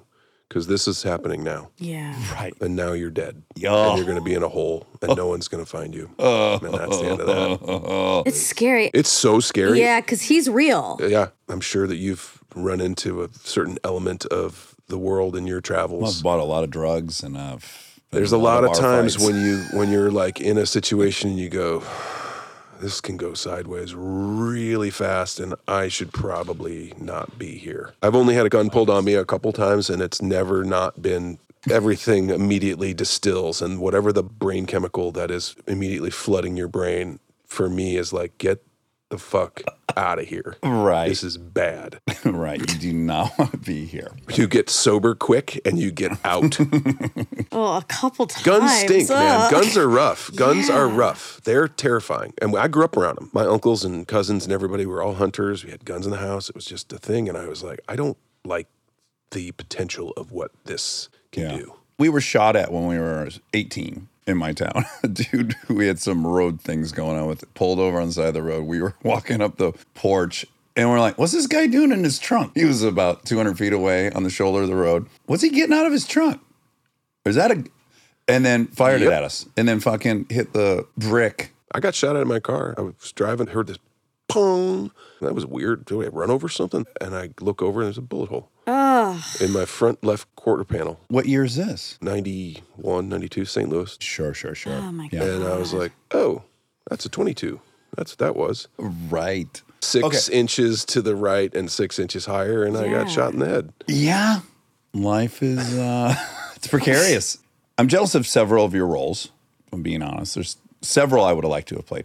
But if I had to say the thing I'm most jealous of your entire career is this 14-year gig with Mercedes. It's a good one. You can hit the lotto in weird ways. That is tremendous because it dovetails nicely with two things that I love, money and cars. Yes, that's my biggest It's a good part of the Venn activators. diagram. It would be one thing to have gotten that job as the spokesperson for Hyundai. Great gig, awesome. All respect to everyone reading for Hyundai. But I got one that I really, really like. And I get to drive those cars. And for the longest time, the tagline was the best or nothing. Yeah. And it's true. I know. You drive a Mercedes-Benz and then you drive any other car and you go, oh, it's not a Mercedes. Here's what happened to me. Most of the shit that's in this driveway is all from Detroit. I very much wanted a Cadillac CTS-V wagon. I had one for like a year on loan from GM. It's so cool. And it was really either between that and the E63 wagon that I ended up with. And I had driven the CTS-V a bunch. And I love Cadillac. And I love General Motors. And I love Detroit. Cadillac. I love a Cadillac. I got in that fucking Mercedes and I was like, oh, yeah. We're talking about two entirely different things. It says a 7-speed dual clutch trans. How about when you close the door and it just goes... It is, I hate to say it, man, they know what they're doing. Yep. Oh, my God. And this is not taking anything away from Cadillac. It's a great car. When I first had the wherewithal to buy a car, and I was like, maybe I want a Cadillac. They just released those CRV, CTVs, whatever they were, that new kind of angular thing. I was like, it's kind of cool looking. They're fast. They got a big V8 in them. I'm like, yeah, man, this feeling like I want to drive some Detroit steel. And it's a great car. Very reliable in a way that Fair and Love and War, American cars, were not for they had a rough fairly patch. Long chunk. Yeah, 70 to about 92. Yeah, I drove one of those. I was like, damn, I like this. And then I was kind of like fiddling with the buttons and everything. I was like, it feels like a kind of a weird button. And, and at the end of the day, I did not buy a Cadillac. Well, no, a Mercedes will make you like car. Like, I could have given a fuck about cars. I had a Prius C. Yep. And that was great for me. I would have been happy to have driven that forever. Until. And then I was gifted a Mercedes. AMG. I got her a C. Now I'm like, oh, I get it. I get the As car Lisa Bonet thing. taught us, it's a different world. It is. She was my number Oh, for sure. one. Stop. There's never been a more beautiful human on planet Earth. And then I actually ran into her in person and was like, oh my God, this does not break down. No, it delivers. How are you and Lenny Kravitz, and then your daughter is the Second most coming of beautiful them. Yes. person in the world. You're all the most beautiful people I want to be in the there world. Christmas morning. Yeah, we were one time at a party. She was there. I just told her, like, you're my number one of all time. And there was a dance floor. And I said to Chris, I'm like, I would love to just dance with her. Can I? And she's like, you go crazy. And I spent 2 hours dancing with her. And I was like, oh, mama. She ain't falling for you, so you go for it. Yeah, exactly. She's good. Shot. Take as many shots as you would like. Yeah, but the Mercedes thing, I have a couple friends that are also on Family Guy. And this is one of these things. It's like year 28. It just keeps going. It's just the most beautiful safety net, isn't it? It's an annuity. It's great. I also like it. Yes. I very much enjoy doing it. I did it yesterday. Inevitably, you're talking to people that aren't in the room. How are you doing in there? And it's people you don't know or a new team on the account. And you go, I'll do it 100 times. I don't care. Yeah. I love it. Have you been invited to an F1 race as one of their I guests? have. I went to the one in Monaco, You did. which was And did very, you get like very cool. FaceTime with Lewis? Did you get the full Yes. platinum package? Yes, I did. I don't care about flying planes, but I sure would like to drive one of those cars. Oh, yeah. Downforce versus lift. Talk about a different animal. I love driving. That's not driving. That's something else. And just to feel it once, they're not going to let me drive a $2.4 million car and Yeah. literally hit the accelerator and smash it into the thing. That was fun. Yes. Sorry. Send me the bill. Yes, Don't- please please don't send me the bill. bill. Yeah. 'Cause I don't think it's going to be a minute. Well, the budget of that team is $400 million. So, yeah, I think 2.4 is very light. So I got to walk through the garage and the paddock and everything, and I was like, oh my God, this is a military operation. It's NASA, and it packs up into 12 big rigs and then drives to the next place and they unpack. And it's one of 10 teams. Yeah, they have the best aerodynamicists in the world, better than the ones at NASA, They better can than do aerospace. real-time adjustments. All the telemetrics and all this stuff go to Germany, where there's a team of people crunching numbers. From the test lap, they'll go, okay, change the wing and then 3D print this thing and then screw that in there and then do it and they change it. It's mind-bending. Yes, the specificity and how meticulous and tedious every part of it is mind-blowing. Yeah, when you get up close and you see the arrow, from TV, it looks impressive. You get close and you're like, oh, there's 3,000 different little wings on this thing. And I could pick up that car with my fingertips. Yes. Red Bull sent one over for me to have a viewing party, and it didn't have the motor in it, and I did. I picked it up to spin it around. If it doesn't have the engine in it, it's nothing. Piece of carbon fiber. Oh, well, John, this was great. I really appreciate you coming. Just the last thing I want to say is I feel like we both have equal and matching enthusiasm about the Sphere. And again, I have no association with the Sphere, but I got to say, it's about the most mind-bending experience I've had off of mushrooms. Yeah. At some point, it looked over and was talking to somebody and being like, I wonder if this is better or worse or equal or different on drugs? Because I wasn't on drugs, but it felt like I kind of was. I want to see this like 3 more times because I feel like I wasn't looking at the right spot at a certain point. You're missing and I a missed ton. something. And also the set that you two played was so good. It felt like going to see a concert in the future. 1,000%. I text a friend who had posted and I said, if you were there on shrooms, do you think your head would explode? And he said, I was on shrooms. My head didn't explode. And now I'm just thinking like, what the fuck was his experience? I didn't know that they did this or had this. They do have like a quiet room. They do. In the place. To regroup. I think more than one. Hey, if you need a little moment. I remember GoldenEye. There was a video game, I think it was on PlayStation or something. It was a fully first-person shooter. It was one of the first times. And I got like seasick playing it. Sure. Because the screen was big enough and it was HD and I was like, this is too much for me. You need Dramamine to play that game. I definitely do. Yeah. And I felt like some people get a little too absorbed in it and need to take a little break. Yes. Coupled with the fact that many people are fucked up there. For there sure. was a couple next to us. That's why I missed half the shit. There was 2 people that were clearly rolling on MDMA. And they were fucking making out in a way that you haven't even seen at a junior high dance. Right. I mean, You're like, I was wow. like, these 2 are so They're in love. the I can't only keep my 2 people eyes. at this concert. I'm like, they're definitely going to fuck standing up, and I'm not going to miss that. I don't care what happens to Bono. Oh, these guys are bonoing pretty soon. They got their own Bonoing going. Oh, that you can leave behind. You could say anything in that voice. Yeah, I know, yeah. The streets have Atomic no City. name. Okay. It is a beautiful day. It works with anything. John, this was so fun. I really you for appreciate having you me. coming. Yeah, we didn't like get nitty gritty with Fargo, but we had Juno yesterday and we had Noah, and we got very nitty gritty on both those. It's a whole Fargo week. Yes, I love a Fargo week. There's a lot for those that haven't seen it that are listening. Take a look. It's enjoyable. And for those that haven't seen the previous seasons of it, it's also pretty fun. Yeah, what's most important for people to know is like you do not need to have seen any of it. It's completely standalone. But I do believe if you watch this season 5, you will be irresistibly I drawn was to see. pleased to be enshrined in the pantheon of excellent bad guys that they have because Billy Bob's Lorne Malvo, which is a great name. Is that the dude who was picking his teeth? No, that was David Thewlis's V.I. Varga, I think. Wow, that was intense when he picked his teeth. Super with a good metal. bad guys. Yeah, where you're like, I don't like this. I know. Eating that weird pudding or whatever he was. Ugh, God, it's just so specific and weird. Did you get any? Well, yeah, you had scenes with him, the Swede. An amazing actor named Sam Spruill. And what's his real life persona like? Just a guy who's like kind of talks like this, and he's like, Oh, he's British. Got 2 kids, and I live in London. Oh my God. Wow. And he's a great guy. Another thing that Fargo does so well, it sort of really delves into the supernatural Yes. and picks out this thing. And this Yeah, he's been guy alive who's for been 300 alive years. for 500 years. But it works. It's so weird. It doesn't it's take so you out. specific and weird, and you go, Yeah. yeah, maybe there is a guy whose job it is to absorb other people's sins, and that's what keeps him alive throughout the millennia. And you're like, ugh, like that's just terrifying. Yeah, I don't like that at all. Another favorite line of that show this season was him going, "I'm going out, Mom." Mom, I'm going out. He's calling that old lady Mom.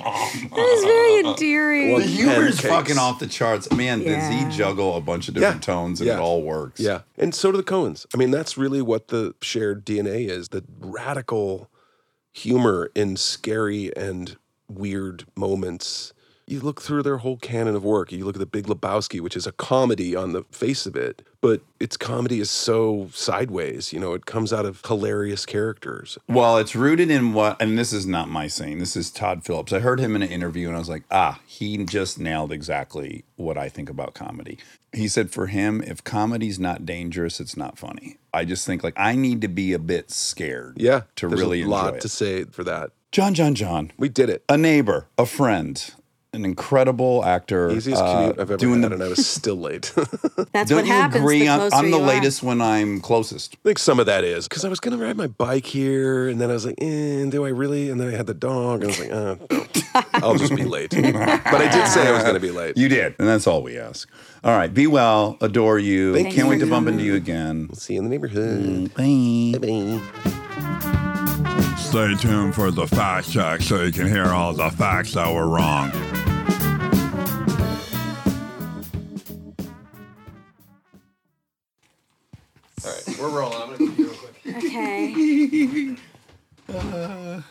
It's kind of like that thing you and I have talked about in the past. It shocks me you don't do this because we're so similar. But how I would stare in the mirror and embarrass myself. Okay. I did it the other day. No. And how could you not update me on I this? didn't stare. I didn't stare, but I was just like doing something gross. Cool, yeah, cool stuff. And I then was like, oh, this is sort of what he's talking about. I do it all the time. Okay, great. But because I'm by myself, I live by myself, I'm single. Yes, you're a single. I don't really notice how often it's happening because I just live like that. Right. But I still do it a ton and I live with people. Because I'm never with anyone when I'm in the mirror. I think you might notice it more when you're doing that because you aren't doing it with other people around in your house. You're doing it when you have like stolen time. My whole life is stolen time. Sure, but mostly it's just anytime I'm in front of a mirror, I get this impulse to embarrass myself. Yeah. And so it was just happening where I was like really enjoying how embarrassing I could be. We just had a guest that's young, and I had joked many times that I want to get invited over to their house for like wine night. Yeah. This whole fantasy I have about, I don't know what they do. But anyways, I was going to walk into this party if they do invite me. And I was going to walk in and go, Hollywood. And I don't even know why. I just know that would be like so embarrassing at my age. Yeah. Just like, Hollywood. It would be. It really would be. Taylor Swift. Where are my Swifties? As soon as I walk in. Oh, God. It's because it's like a little wrong, right? That's why it's funny because it's no. I'm not getting it You're correct. not getting it right. Of course. But I like that feeling. Of embarrassing lot. yourself. Yeah, a lot. I'm so glad you're doing it. What's your methodology? Do you like look at yourself in the mirror and go like, No. okay. No, mine doesn't really happen in the mirror. Oh. I just You start moving in a weird way. I like will move weird or I'll talk to myself and it's weird. Yes. Or like voices. Can you do a voice? No. I really I'm need not some no one will ever closed see circuits camera of your living Well, you room. already have one. That's how you That's how I knew about xanthan gum. That's right. Hollywood, what's up, my Swifties? Oh. I brought wine. Like, I think wine is so. I know. it's You just think for it's so young. I know. It's so weird because wine was an old people thing, but I do Is think, it old- I do feel like young people, because Nina has a wine company. Okay, it's all based on Nina? Mostly, probably. Nina Dobrev, you shout drink out. wine like a motherfucker. I'm not young. You are. And you were even younger when you were drinking your wine. Okay. I think young people do it to feel mature. That is true. Like Yeah. in college, we sometimes drank wine, and it was to be advanced, That's right. To be mature. to be mature. Now I am mature, so now it's just, I just need this wine to get through the day. that's right. Yes. That's right. And do you find that you're doing these weird activities more or less when you have a little buzz? How does a buzz affect your like in the house routine? So I think mine got crazy. That's a great If question. I was getting like tipsy, I would just start getting so silly by myself. So weird. Yeah. I'm sure it gets worse. Yeah, I've never thought about that. But I do it sober all the time, too. Yeah, same. I feel like no one really even knows me. Isn't that how we all feel?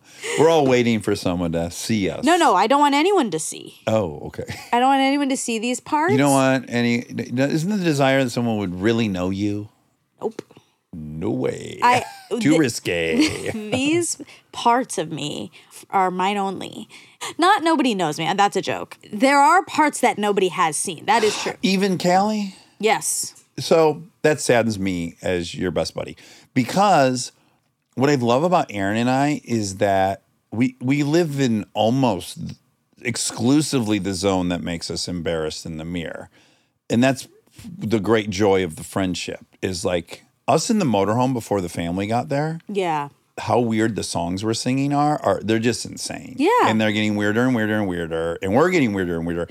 And I feel so unconditionally loved that I'm at the version of myself I would most hide from people. I am like almost exclusively that way around Aaron. Mm-hmm.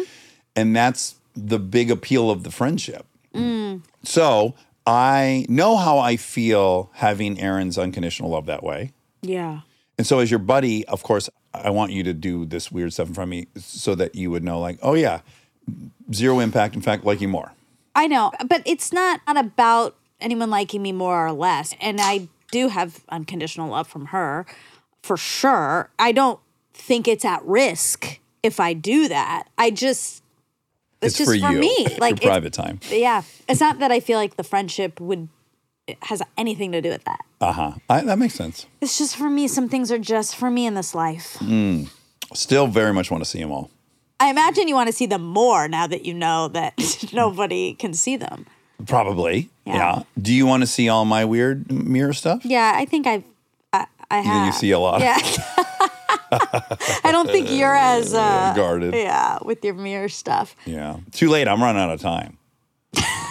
You No, know. don't say that. Knock on wood. Okay, knock. Chop, chop, chop. I don't like that. Okay. I don't like that at all. But if I'm not going to be myself, if I don't do it now, like, we're running out of time. But okay. Here's the other thing. It's not like the self is different than that self. It's just that part's not in this relationship. Does that make sense? It's not like I'm actively holding it back. Well, certainly you are. No, I'm not. Like, if you had the impulse as walking through my living room to go like, ooh, like do something really fucking weird. Yeah. You would stop yourself. Of course. Yes. But I would never have that impulse. Oh, it doesn't just hit you sometimes? No. I would never have that impulse with anyone around. Like, it's not something I'm like, oh, I'm going to be crazy. I can't. I can keep a lid on it. No. If it did hit me, I would do it. Okay. But it's never never hit. gonna hit. Yeah. It's never hit. It's different. It's different when you're by yourself. You have an interesting relationship to embarrassment, though. I do, yeah. You don't hate embarrassment as much as me. For sure. It's almost a kink of mine. Yeah, you get off I on like it a lot, yeah. It's so embarrassing. Like, it's funny, the only word I can come up with that explains it is it's so embarrassing. That just gives me the giddiest, like, it's so, you feel so naked. Yeah. And it's such a unique feeling. Yes, but I want to bring something up. Okay. I think we have a different relationship to embarrassment in the conventional sense of tripping and falling or having a booger on your face. Farting on a guest. Exactly. Yeah.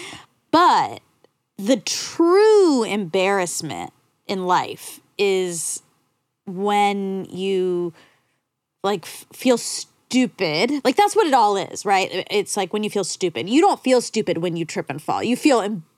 Like, you're like, oh my God, I do. My explanation is an older brother.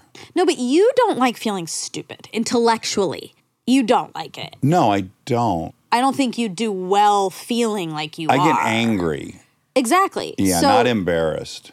But I think it's out of embarrassment. You get that type of embarrassment, intellectual embarrassment. You get angry, just like I get sad, emotional. Okay, so I do know what you're talking about, and I can think of a specific moment where it was like I hated this feeling, and it was when I was directing Parenthood. And I'd already directed a bunch, so I felt confident as a director. Yeah. But of course, it's a much different dynamic because you're appeasing the writers and the producers when you're directing a TV show. You're not actually the boss as a director on a TV show. And so this thing was happening in a scene, and let's add, it's not like they know how good of a director I am or am not, and they're all there to help anytime one of the actors would direct an episode. Yeah. So it was like this little tiny thing that needed some figuring out, as always happens. And I probably needed about 5 minutes to think about it, and I would have been delighted. But people started coming, and I could feel that they thought they were bailing me out. And I was getting this very panicked feeling that was really all-encompassing. Like, oh my God, no, I know what I'm doing. Like, that was an embarrassment, and it was all consuming in a way. Well, then it was a thing. Right. Then I really needed about 10 minutes to get away from everyone to figure out what I wanted to do with this thing. Yeah. It took over. Yeah. And I was like, oh my God, I'm melting down right now because they've made me. I am feeling insecure because of their kindness, whatever. And that got overwhelming. That's kind of the last memory I have of that. But it's funny. I see it, and Delta doesn't have it. She has a yes, she does. She has a different thing, which is something I don't mind. Right? Hers is never about a lack of competence. That's not what she gets embarrassed about. She gets embarrassed like when you repeat what she says or these certain things. But she feels embarrassed. For sure. Which is why, and she gets angry. Yep. That's her response. But Lincoln's, I always see, the way Lincoln gets embarrassed is identical to how I do. And I see how absolutely all-consuming it is and how she can't think in it. Yeah. And it's always triggered by the same thing that triggers me, which is like someone thinks I'm incompetent. That's never what Delta's is. It's not really about competence. Yeah, it's weird. It's such a powerful feeling. It is. It's so unique. Yeah, I hate it. Yeah. Except for when you're in your apartment. I'm not embarrassed then. Oh. It's only embarrassing when you think about in someone relation. Observing you Exactly. doing it. Yeah. Like, I'm trying to think of a time I was embarrassed and I liked it. A true sense of embarrassment. So clearly Literally never. You're getting weird in your apartment. Yeah, but I'm not embarrassed by it. I know, but then it crosses your mind, what if someone walked in right now and saw that? Yeah. And then you get the little shock. Yeah, I'm just like, so you are by yourself and you get that shock of embarrassment. Do you enjoy it then? Well, I don't enjoy it. I just think like, oh God, like I'm weird. Yes. And, I like and weird that's people. fine. I don't feel like, oh no, I'm weird. It's just a reminder like, oh yeah, I'm fucking weird. The cornerstone of some of my really good friendships growing up were finding another boy who was willing to get so weird and make really weird faces. And I agree. When I was young, I was a lot weirder. I was a lot more open with my weirdness. My freak flag. Yeah. It's very sad that we all... I know. It gets extinguished a bit. Colin Garlack was the kid who he and I would sit. What a name. I know. Now he goes by Cole. I should call him Cole. But when this story takes place, he was Colin. In fact, he had an elementary school teacher tell him, that's not your name. Your name is Colin. No. Yeah. But he and I would get in his back of his trailer and we would just make faces and weird noises and we would freak out together. Yeah, it was so comforting. Yeah. I was so hyper. And with hyperactivity comes weirdness. Yes. And I'm not hyper anymore. That's what the other day, or maybe when I thought of it yesterday, or whenever this happened, I was feeling a little bit hyper. Right. I've seen you hyper several times. I like it. I miss that feeling. I used to be so hyper, and I was so fun when I was hyper. Right. Playful. I was very playful. Have you seen, so Lincoln and I have the friendship that Colin and I had. Have you ever seen it? Like, we'll start making faces at each other and it can go on for 20 minutes and we're making the ugliest, we're trying to make the ugliest sounds and faces and we do it together and it's so fun. Nice. And it does bring me back. That is nice. To a simpler time. Sometimes Delta gets very hyper. Yo, God, yeah. And I really understand it when she's in that space. Like, I remember it so viscerally. Remember I used to lick my grandma? Yes. Yeah. Because I was so hyper. You'd lick her everywhere. I did. I was just, I need to get energy out. I need to get freaky with you. Remember that song? No. Who is it? It's like JJ and JoJo or Casey and JoJo? Something like that. I loved Casey and JoJo. I want to get freaky with you. Rob will find it right now. Go ahead and find it. So easy to find. Silk. It's taking him so long. Freak me. No. Because tonight, baby, I want to get freaky with you. Hit play. Let's see. Yeah,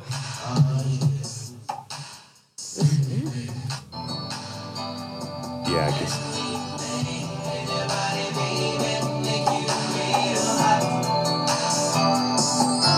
I gotta hear the chorus, but I know the song well. I love when guys sing from the bottom of like, I want to get freaky. Like they're declaring the deepest recess of love. Yeah. That's it. I want to get freaky. He's almost crying. He is. Yeah, he was. He was in the video, too. So emotional. I've never heard it. Oh, you haven't? That was brand new for me. Silk. 1992.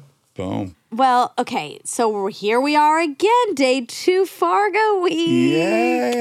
Yay. This, to me, rounded out the week beautifully. I'm so glad we ended up getting him. Me too. Yeah. Good job. You did that. Oh, thank you. Well, let's be honest. Jimmy Kimmel did that. Thank you, Jimmy Kimmel. You fucking best friend in the world. Yeah, good boy. Good boy. Jimmy Kimmel, best boy Jimmy ever. Kimmel, best boy best ever. Boy ever. Best boy award this year goes to... There should be a Best Boys award. Okay, let's give them out. Okay. Jimmy Kimmel. Well, he's best boy. Yeah, he's the best. Mac is the best boy. Oh, Mac the dog. Bilby. Yeah, Bilby. He's always Okay, the let's best give boy. out 5 best boy awards. Okay. Okay, Jimmy Kimmel, Kimmel, Bilby. Max. I mean, Oh my God, Monica. Sorry. He's passed. You gotta it's not remember. my fault he passed. You gotta respect him. He's passed. You can make that mistake while he's living, but not when he's passed. Okay, Mac the dog is number 2. Right. So I've thrown out 2. You got to throw. Okay, one out. I think best boy award goes to Tony Hale. Oh, very good pick for best boy award. And we have 2 more slots. Rob, do you want to pick one? It doesn't have to be a friend of the pod. Mm-hmm. Well, because Mac is not a friend of. I mean, he is. He's the Oh my heart God. and soul of this pod. Rest You in almost peace. fired me for saying that. Max. It was What an a accident. pedestrian name. Hey. I'm teasing. Like Mac is so elevated. And also, it rhymes with your name. Yeah, and your sister's husband. That's right. Your sister husband. What if Rob was typing in best boy? Totally see Who it. is the best boy? Actually, type in who is the best boy No, and see. okay. You can't use one, but I Okay. am curious what the internet I was gonna thinks. say Nicholas Holt. Oh, Interesting best pick. boy. It's very revealing who we pick as best boys. Yes, it is. Best boy or just getting a job description? Or who is the right. best That's boy? the name. That's the title on a movie set. Ding, ding, ding. Best boy. John Hamm has been in movies. Or Perfect integration. Rami. I'll change mine to Rami, actually. Okay. Rami is That's better. definitely a best boy. Sorry, Nicholas Holt. Yeah. I love Nicholas He's Holt. just too but I wouldn't- tall. He's too tall to be a best boy, I think. Well, he's too sexual. He's very sexy. Yeah. Not that Tony Hill's not sexy or Jimmy, Yeah. but yeah, I agree. There's Nicholas too Holt. There's too much hunger. Nicholas Holt is Sexy. yeah, but he's not. He can't. Oh my God, I'm confusing.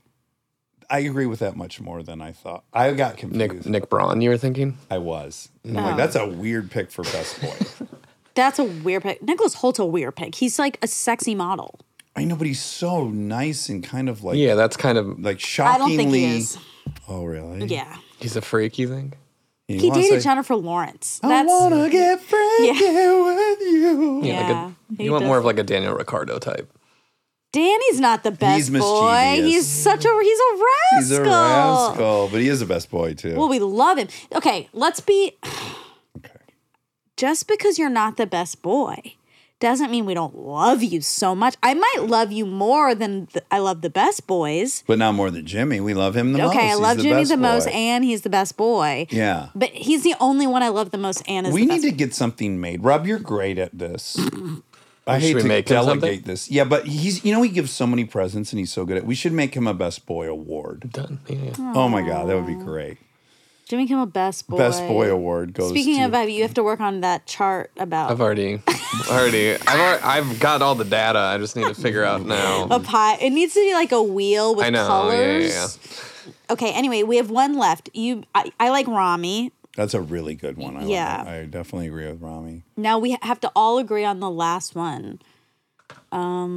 That was Rami Youssef for people who don't know. Are him. trying to keep up to speed People that haven't with seen any movies. Yeah. Although, I want to. Sorry, I'm poking a hole in Rami. Okay. I love him. I think he's. I don't know how to play this game because it feels like I'm going to insult someone. Yeah. Yep. 'Cause you know- this is the nature of award shows. Oh, there's more losers than there are winners. Well, no, I might insult the best boys by saying what I'm about to say. Okay. It's kind of what I just said about Nicholas Holt. Like, he's too sexy to be a best boy. That's, like, not nice to the best boys. Yeah, Right, 'cause you're Kimmel- offending Kimmel Tony. is He's hot. sexy. Yeah, he Yeah, is. yeah. He's very sexy. He's a sex machine. Yes. Make him that award too. Sex machine. I think Rami's too... Intellectual. Yeah.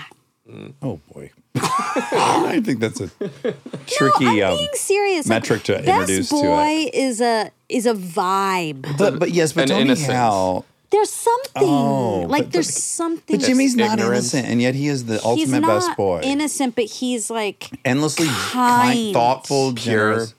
He's not pure, but there's a kindness to I him. would put Rob in the category for best boy. Oh, wow. I would, yeah. Yeah. Oh my God, you know who the ultimate best boy is? Matt Collins. He's such a best boy. Matt's a best boy. Yeah. 100%.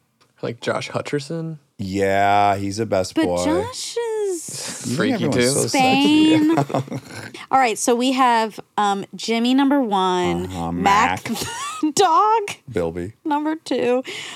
Who'd I say? Rami Youssef. You said, Tony Hale. Tony Hale, Rami, and Matt Collins. Wow, what a group. What an all-star cast of And best honorable boys. mention Rob, but he can't be because he has to vote also. He's part of the voting You can't committee. vote for yourself. Okay, It's part of the rules. that makes sense. Okay, now who are the best girls? It's harder to do, don't you think? Well, Lincoln's a best girl for sure. We can't do family members. Okay. It's not only Mac. Okay. It's harder to do with girls. Jenna I Ortega. know. Well, because it's implicitly harder with girls because the category is best boys. So that right out guess of the that gates makes it hard. a little challenging. Amy's a best boy. Yes. Amy's a big time best boy. Amy is a best boy. Okay. Yeah. The top 5 women who are best boys. Amy Hansen. That's the category. She's like the Kimmel of the category. She's number 1. Uh-huh. You guys don't know well enough. Allison Kirksey is a best boy. Allison Anthony's wife is Okay. 100% a best boy. Oh, that's nice. She's her and Amy are kindreds. Amy Hansen, Allison Kirksey, Lombardo. There's a couple people that you don't know that I know through Kristen that are big time best boys. Okay, who? Peachy. Oh, I Have love you met Peachy? Yes, She's a big time best boy. Peachy's a best boy, and I think she listens. So shout out. Yeah, Peachy's a major best boy. And I would say that you might think she's too horny, which is a good complaint. But Ange Gramalius, Angie. Angie is She's an incredible best boy. not a best boy. I love her. I Too love horny? her so much, but no way. No way. Well, who are people that people would know? Right, because they don't know Peachy They don't know Peachy or Allison or Amy. Angie. Or Amy. Ange is not. I can't sign off. Okay. She's awesome. I love her. She's so sweet. That little voice. She has the sweetest voice of any person I've ever heard. Yeah. Should we call her so you can hear her voice? Minka Kelly. No. Okay. We need one more? No, 2. We need 5 more. No, okay. 4 more. We gotta Whoa, we table. have all the time in the world. Okay. Okay. Who have we had on who's a best girl? We definitely have. Best boys are a little Hump. Hufflepuff. Yeah, like pretty much everyone in the Best Boys are Hufflepuffs. Except for Kimmel. He's definitely. This is like who's on first. Kimmel's a Hufflepuff. No, I think so. he's I'm not a Hufflepuff. He's Grendeldorf. You are not. You also that's He's enough. you're Slytherin. Exactly. And You're Slytherin. 100%, I just remembered Rob is definitely not a best boy because he's so rascally. He would never qualify. He's so sweet though. Doesn't It's matter. incredible. Doesn't matter. That's a veneer. Oh. And underneath there's I think the rascal. rascality. No, I would go the opposite. I would say because he had to be a boy, he had to carve out some rascaliness to survive in Chicago. But really, he's a best boy. That's not how it works. Okay. It's not what's underneath. It's okay. It's what's on the surface. what we see. Okay. It's my shield. It's your shield. Which, if you have a shield, you can't be a best boy. Mandy Moore. Oh, that's a good one. Really good. Loved Mandy. Yep. Big time best boy. Okay. Okay, you want to be done with this. Man. What? No, I was just like, that was a fun exercise. that was a very fun exercise. But remember when Jedediah was on talking about that a lot of gay men have best boy syndrome? Yes, So we just want to delineate. This is different than best boy syndrome definitely. It's Yeah. just best boys. because I don't think any gay men made the list, which would be confusing if you thought we were talking about that best boy syndrome. I wouldn't even say Matt Damon's a best boy as much as he's No, he's not. my best boy, but he's not a best boy. No, he's got a They can't be from New He's got a York. potty mouth. He's from Or Boston. I mean, but they can't be from the East. yeah. Well, That like Kimmel. hardens it a little bit. Again, Kimmel doesn't. Kimmel violates every single part of the best boy definition. Yet he is the ultimate best boy. Oh boy. Okay. Well, here we are again. John Hamm, not a best boy. No. But a cool guy. Yeah, cool guy. And A jock. Jimmy. What? Jimmy's the best boy and a cool guy. Big time. How's he doing this? He's a man of many talents and colors and facets. Okay, well, we got on this subject because Jimmy helped get John There on. we go. That's right. He single-handedly. Yes, because I went all the conventional routes. Yep. It was a no, no, no, no, no. And I had originally, asked Kimmel, while acknowledging this is very inappropriate, but if you would be comfortable giving me his number, the irony being, and then I explained why, and then he's like, I'll text him first. And then my phone rings, and by God, it says John Hamm. He's already in my phone. So I went through all of that, and I had his number, but I did not remember having his number, so I didn't even look. Wow. I should look if Donald Glover's in my phone. You met him for the first time today, right, John Hamm? Yes, for the fifth and first time. Yeah. I want to give people an update because I think people know how into him I am. I am texting with Anderson .Paak now. There's been a big development. Huge. Yeah. And I'm going to eat at his restaurant on Saturday. You are? Yeah. I am proud of you, or not proud. I'm happy for you, Oh, thank you. but I'm not proud. Good. All to say, they were in the same boat as we were with Juno. We recorded with John today. Uh-huh. Did you write any facts down, Rob? No, because you thought we were going to do it tomorrow. Correct. Understandable. I haven't. Let me. I look at my thought, notes. and there were some, so There that's were? a bummer. Yeah. I wish you and I could disconnect our noses, from here to here. Okay. Clunk, like Pull 'em Mr. off. Potato Head. Yeah. And switch noses. Why? It'd be so fun to look To at each see- other with each other's noses on our... Do you think, I have a feeling if we did that, Yeah. we'd realize they're very similar. I'm flattered. Then. I think so. I think your nose is far more attractive than mine. No. No. I have a huge nose. We all know this. don't We have all a- knows this. You do not have a huge nose. Yes, I do. But I have a huge nose. We have the same nose. I wonder if we switch noses and we'd go, oh, fuck, we were supposed to switch. That's what I'm saying. But it'd just be darker.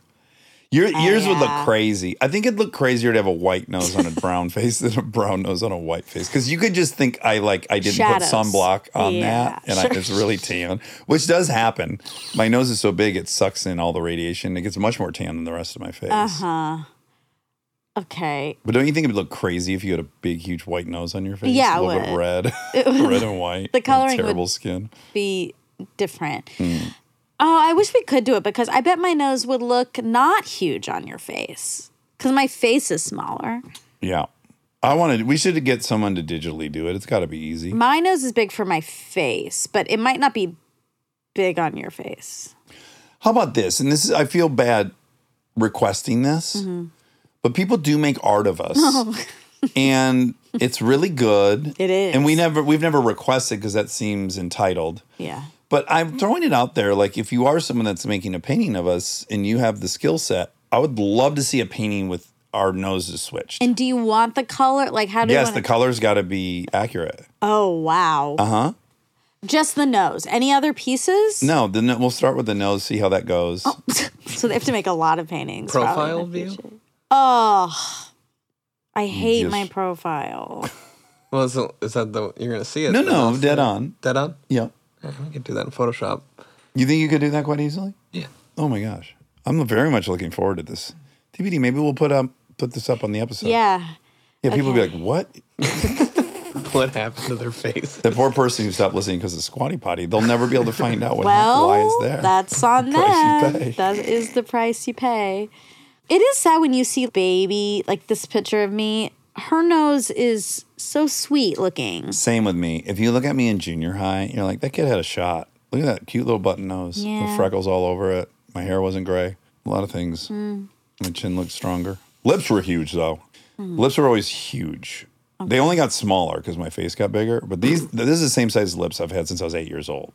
You always say your lips are big, They're big. but I don't think that. And maybe it's because you grew up with lips that were big, but now your face has grown into them. That's possible. Also, my father had a huge bottom lip.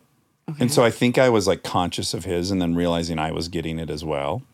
Interesting. Yeah, and my lips are bigger than my brother's. I was known to have I have a big mouth and lips. This is really what the Zach Braff similarity is it's the mouths. Is it? I don't know. Rob Swasher.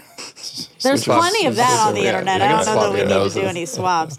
Well, I do have that face swap photo of Zach and I, and it is so confusing, man. It is fucking so weird. It is weird. Mm-hmm. I wish I want to know someone who looks so much like me.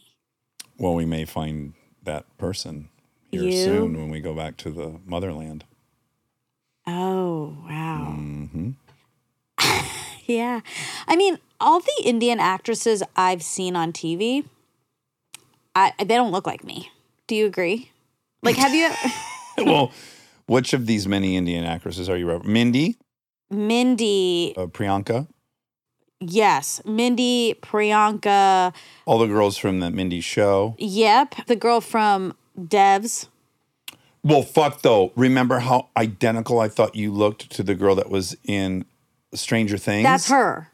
That's the girl. Oh, yes, and she was in Devs. I think you guys look a lot alike. I think that's because of Indian brownness. No, because I don't think you look like those other. I don't think this Really? is racism. I think That's not racism. I think you guys look a lot alike. Same eyes and Let me look her mouth. up again. Yeah. Devs, She's a main girl? the Indian girl. Linnea Berthelsen. Yeah, that's her. Yeah. I'm friends with her. You are? Yeah. Well, I follow her on Instagram.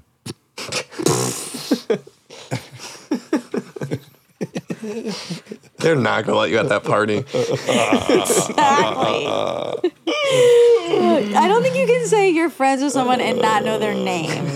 I think that's like a good just like rule of thumb. That's okay? the young people. Yeah. Young people have that rule. Okay. She's Danish, not Indian, too. Well, she is Indian, but she's been adopted by Danish parents. Linnea is a Danish name.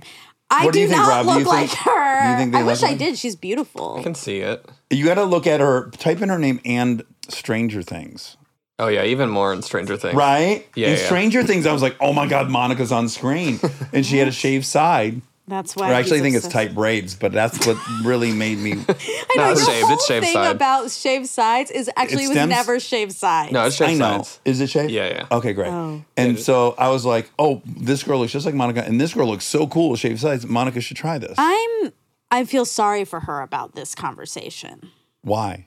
because she's beautiful, and no one's allowed to say anything right now. I'm just saying I don't look like her, and it's Like, do you like Rob that she's just like, let me tell the truth, the final truth of I this? am- My opinion is the final truth. no, because we're not going to do this thing, right? But Where hold you're on, trying I to know. convince We're not going to do that. It's boring. That was a 2024 thing. We're going to stop talking about that we're not attractive. Yeah, right. we So are. We're over that. Exactly. But we do agree that not even in general, like 99% of the time, people never think they look like the person other people think they look like. That is very standard. I think that's not true. It is. You There's know so about many Zach people- Braff.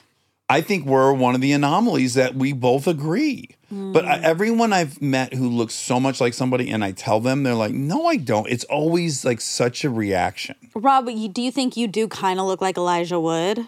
Like you can see it. I can see it. Yeah. But you think, we agree that, you and I agree that she looks in Stranger Things Yeah. a ton like Monica, right? Yeah. And in Devs. Yeah. Well, I forget why we brought this up, but basically Indian people, oh yeah, Indian people.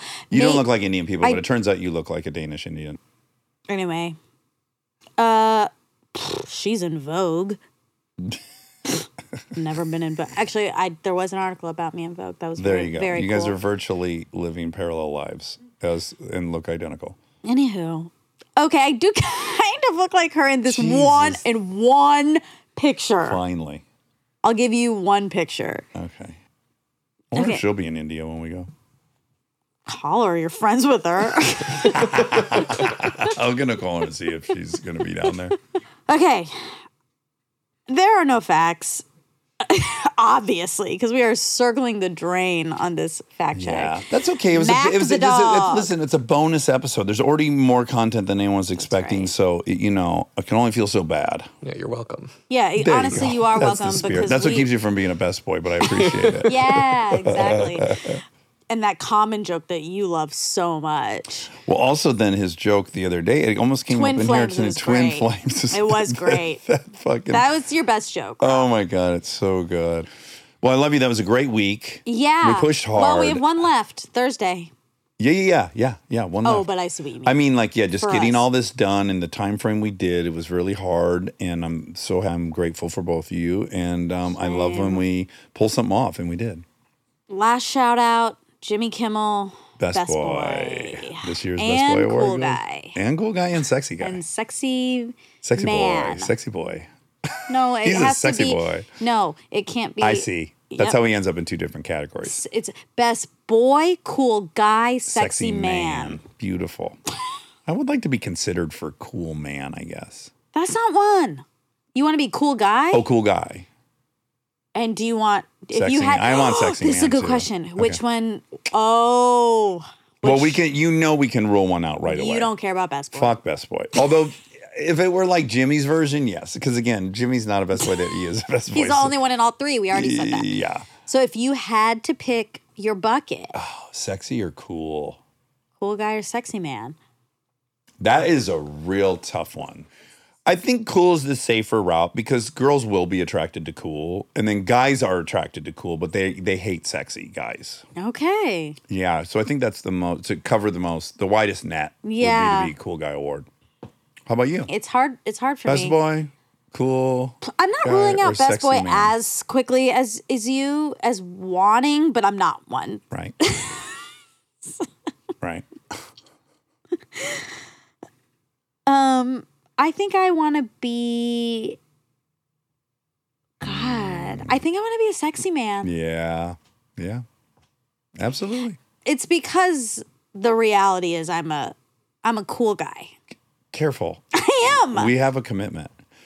You know, that's, But what's interesting though is I'm happy to be a cool guy. I actually think I am a cool guy. Yeah, I you do. are. And so I'm weirdly picking, like, I'm Yeah, not. you're picking what I'm you not- are. Right. Wow, that's advanced. That's very 2024. Jedi. Very Jedi of me. Jedediah Jenkins. Jedediah Friend of the Jenkins. pod. All right, love you. I love you. Bye.